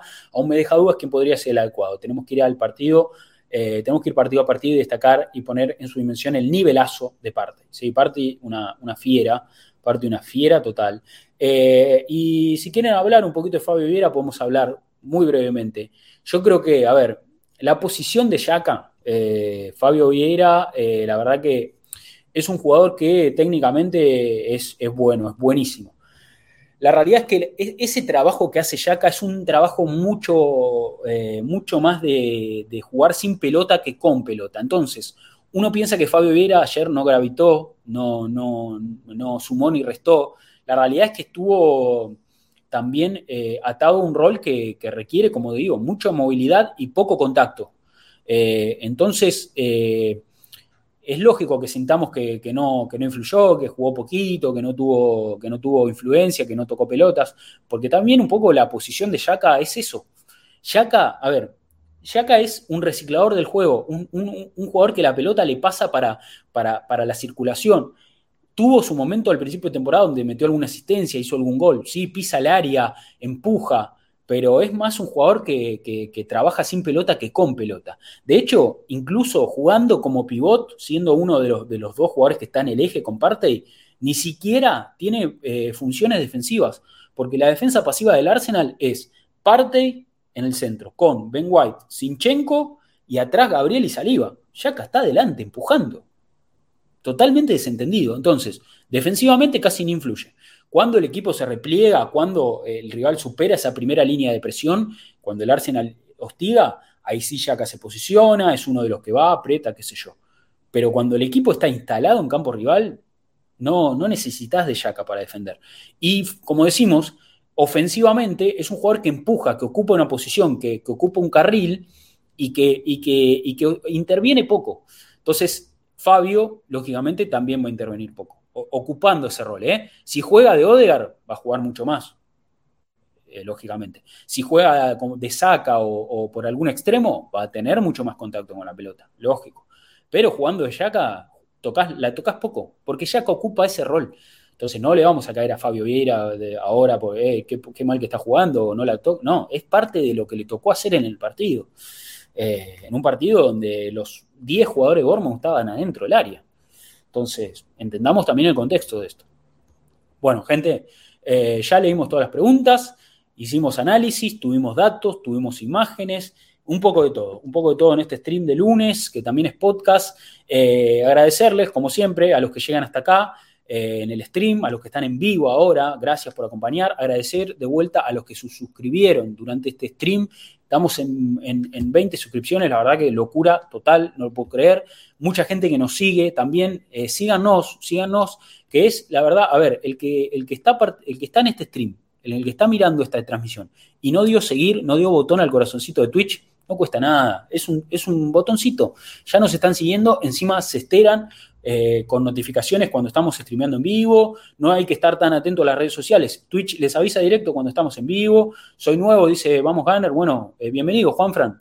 Ahí, sumate, danos el like, el seguir acá en Twitch. Y bueno, también los que están viendo ahora este episodio en YouTube, suscríbanse al canal, métanle también ahí un pulgarcito arriba a este video, que eso hace que se circule más el contenido, nos puede descubrir más gente. La idea es que seamos todos los que podamos, todos los gunners de habla hispana tienen que estar en este espacio, los queremos acá, queremos saber su opinión, queremos compartir con ustedes, porque la idea siempre es esa. Quizás en este stream del podcast no tenemos tanto intercambio con el chat, pero hay espacio para eso. El jueves va a haber postpartido de Sporting, de Europa League. Tendremos seguramente el domingo post partido de Premier. Está el espacio de Diego de la Torre que está empezando. Esto recién está empezando con Diego, parte de este equipo. La verdad que una felicidad enorme tenerlo. A Gambetta, a la Torre acá con nosotros. Y bueno, y siempre tenemos algo para ofrecer. Vamos a ver qué podemos ofrecer. Así que gracias. Gracias por bancar. También a los que están escuchando en Spotify. Llegó el profe, llegó tarde el profe. Le ponemos media falta al profe. Le ponemos media falta falta. Bueno, duele, pero recién puedo sintonizar. Dice, bueno, profe, justo estamos cerrando. Sí, vea la repe, ya sea en puede ser en YouTube, puede ser escuchado en Spotify, bueno, donde usted quiera, acá mismo en Twitch, también queda grabado el bot, así que bueno. ¿Qué pasó con Adrián? Pregunta este barquillo. Bueno, Adrián, lógicamente, estuvo enfermo esta semana, Adrián. Les cuento la intimidad, la intimidad. Estuvo enfermo Adrián, no estuvo bien, estuvo con mucha tos. Creo que ahora esta semana se siente un poquito mejor, así que ojalá lo tengamos en algún espacio, pero sí, lo tuvimos diezmado. Y sí, como dice Nico Lomo, no se olviden que el jueves en la transmisión de ESPN comenta Diego Latorre. Lo anunciamos el otro día acá en este stream, en su espacio, que bueno, pidió al canal comentar los partidos de Arsenal, lógicamente no los de la Premier, porque tampoco quiere tapar a ningún compañero, me parece algo fantástico de su parte, pero en competición europea va a comentar, así que van a ver ahí el partido comentado por Diego. Un placer, todos vamos a poder ver el partido comentado por Diego. Así que nada, a disfrutar. Enjoy, people. Enjoy que tenemos una linda semana por delante, lindos días para disfrutar después de lo que fuese esa victoria del sábado. Hermoso ganar así. Hermoso fin de semana, pues se comió 7 el United en Anfield, perdió el Tottenham. Una hermosura el fin de semana. Así que la verdad que a disfrutar mucho de este gran momento. Y bueno, nada, este espacio lógicamente también es para disfrutar. Si relata Gustavo, no. Creo que Gustavo no está más en lo que es transmisiones de ESPN, torneos, Fox y demás. Pero Gustavo, si alguno quiere escuchar relatos de Gustavo, sí, dolor, parafraseando a mi amigo Benito, está en Arsenal Interactivo, como bien aporta este barquillo. Arsenal Interactivo, canal de YouTube, hacen transmisión de partidos en vivo. Si les place escuchar, no tiene imagen, lógicamente no tiene imagen, pero si les place escuchar a Gustavo, pueden hacerlo ahí. Relata, creo que prácticamente todos los partidos están relatando, todos los partidos del Arsenal. Y bueno, lo vamos a tener a Diego comentando en ESPN. Y bueno, seguramente haya post partido acá, en Twitch vamos a estar analizando.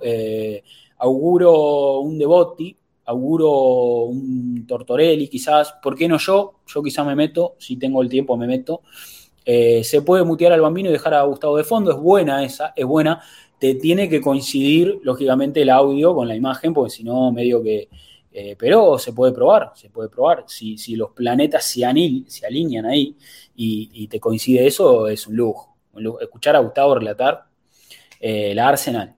Aparte, vi ahí un pequeño clip que lo quieren ver, lo vemos. Cerramos con eso. De cómo relató Gustavo el gol de Nelson. Lo voy a buscar. Vamos a cerrar con eso porque es un lindo cierre. Gustavo es crack. Yo a Gustavo lo veo todos los lunes, jugamos al fútbol, hoy jugamos al fútbol a la noche, así que le voy a decir que bueno, vamos a ver un gol, vamos a ver el relato de Gustavo. La oímos el gol de Nelson, profe, tenés que venir más temprano. Está bien que los horarios nuestros no son lo más, reconozco, hay que hacer autocrítica, porque hay que ser autocrítico en la vida. Yo sé que nuestros horarios de stream no son los más cómodos. El relato de Gus, sí, vamos a ponerlo. Vamos a verlo. ¿Dónde lo tengo? No sé. Ya sé dónde lo tengo. Vamos a ver se me enfrió mal el mate. Así que voy a cortar el stream porque quiero calentar el agua. Pero vamos a ver esta. Mirá, esto que tuiteó Adrián está bueno también, Bueno, vamos a ver ambas cosas. Esperen que nos acomodemos, che.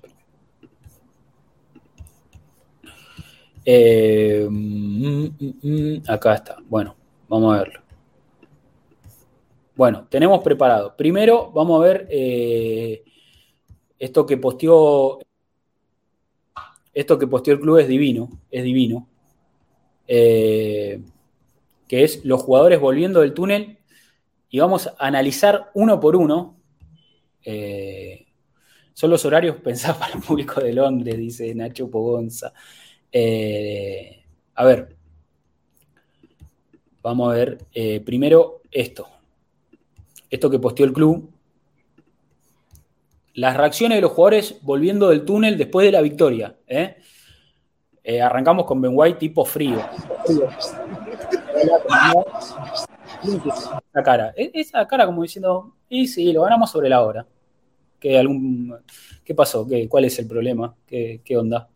A ver, bueno, nada. Gabriel, Gata, vamos, Horacio, Fabio, Emilio. ¡Ay, me muero! ¡Por el Jesús!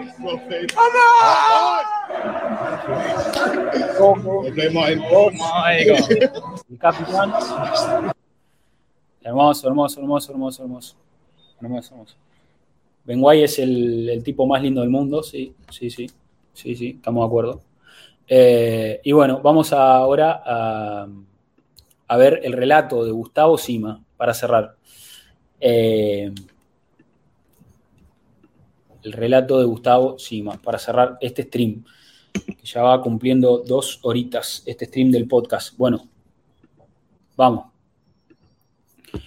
Así un poco, bueno, también para que estén al tanto, esta es un poco la así transmiten los chicos de Arsenal Interactivo, Gianfranco, que le mando un abrazo, y bueno, Gustavo, y a ver, esperen que ahora les pongo. Nada, así transmiten los chicos de Arsenal Interactivo, como digo, Gustavo Sima a la cabeza en el relato, Gianfranco también en el comentario. Bueno, nada, si quieren ver los partidos del Arsenal relatados por Gustavo, es un buen contenido, muy buen contenido. Bueno, acá estamos, lo dejo correr, lo dejo correr. Corner en la última, va a ganar el Arsenal. El remate de Zinchenko se desvió increíblemente en alguien. Vestido de negro, vestido de oscuro, centro de Odegaard, la última. Ahí va, Odegaard el centro. Sacaron ellos, le queda a Nelson de su...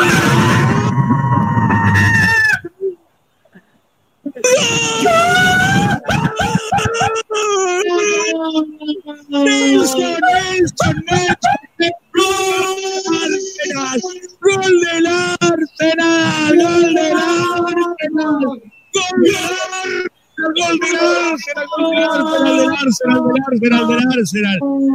en la última iba a ganar, en la última se tenía que dar, y Nelson, volvió Nelson, así está celebrándolo, una celebración que deja turbado a Gary O'Neill, no lo puede creer. Corner en la última, va a ganar el Arsenal. Hermoso. Gustavo enloquecido, Gianfranco llorando, básicamente, llorando. Bueno, nada, lindo para Gustavo ese relato. Locura total. Me vuelvo loco, dice Juanfra. Bueno, nada. Bueno, gente, cerramos stream, cerramos acá este episodio del podcast. Gracias, como dije, a todos los que bancaron. Y bueno, esperamos su like, esperamos su sub, esperamos todo ese amor virtual que la verdad que nos sirve para este proyecto que está creciendo, está despegando. Queremos llevarlo al máximo y un poco el apoyo de ustedes es lo que ayuda. Que dice, ayer Benito dijo que tiene más miedo de Anfield que el Etihad. ¿Bancás? Banco. ¿Sí? ¿Sabes que sí? Sí, le tengo más miedo a Anfield que el Etihad. ¿Sabes por qué? Porque las expectativas son más altas también, profe. O sea, este Liverpool que viene medio ahí, y nosotros en Anfield hace mucho que no ganamos, y yo estoy muy convencido de que el equipo puede ganar por primera vez en mucho tiempo en Anfield, pero también tengo miedo porque el United se comió 7 ahí y el Liverpool está creciendo, entonces cuando la expectativa es más alta, el miedo también es más grande. En el Etihad, la verdad que puede salir cualquier cosa. Los City Arsenal de Guardiola y Pep de Guardiola y Arteta son partidos de detalles, y yo creo que ahí, bueno, puede pasar cualquier cosa. Y si perdemos el Etihad, bueno, ya, viste, o lógicamente también confío que Arsenal puede ir a ganar el Etihad, lógicamente que sí, no estoy diciendo que ya no tenemos que ir a dar el partido por perdido, pero la verdad que en Anfield la expectativa es muy grande, y bueno, me da miedo volver a perder en Anfield, me da miedo porque siento que es la oportunidad perfecta. Lo repito, no, hace mucho nunca el Arsenal había ganado en el nuevo estadio del Tottenham y esta temporada ganó. Y bueno, yo creo que se puede tachar Anfield también, esta temporada se puede tachar Anfield, tranquilamente. El Etihad, bueno, ya tocará ganar en el Etihad, pero Anfield tiene que ser ahora, es ahora con este equipo. Si vamos a campeonar contra el City, un partido hay que ganarles. Bueno, sí, también. Igualmente sabemos que todos los partidos valen 3 y de acá en estos 12 partidos que quedan, ambos equipos pueden perder puntos en el camino y bueno, el campeonato no depende del partido en el Etihad, como tampoco depende del partido en Anfield, pero sí que me parece que es una linda oportunidad para romper esa racha negativa en cancha al Liverpool. Volver a ganar en Anfield sería lo máximo, como dice el profe ahí. Sí. Bueno, gente, listo. Acá se cierra. Gracias a todos. Pasó Mati Terzic. El abrazo para Debo, que mandó material, que va a estar seguramente en algún stream esta semana. El abrazo para Torto, grande, empujando con el proyecto, siempre al pie del cañón, siempre firme. El abrazo para Adri, que lo extrañamos. Ojalá pueda estar pronto en este lugar. Parte de este equipo, ojalá pueda sumar. Abrazo para Seba, que lo vi de vacaciones, ahí está disfrutando. Seguramente también muy atento al equipo, porque Seba volvió a estar pendiente y yo creo que lo podemos sumar en algún stream pronto. Ya estuvo hace poquito, va a volver. El abrazo para Diego Fernando Latorre, la gran figura, el Bukayo Saka de este proyecto. Que bueno, un placer tenerlo. El otro día hablamos también 2 horas de fútbol, análisis precioso. Y ya ansioso por volverlo a ver acá y volver a ver crecer su espacio. Recién está empezando, Diego, en el stream, en Twitch, así que de a poco ténganle paciencia que se va a convertir en un streamer del carajo. Yo le tengo mucha fe a Diego y bueno, el abrazo para ustedes que siempre bancan, y bueno, como siempre vamos a decir, aguante el Arsenal. Chao, gente.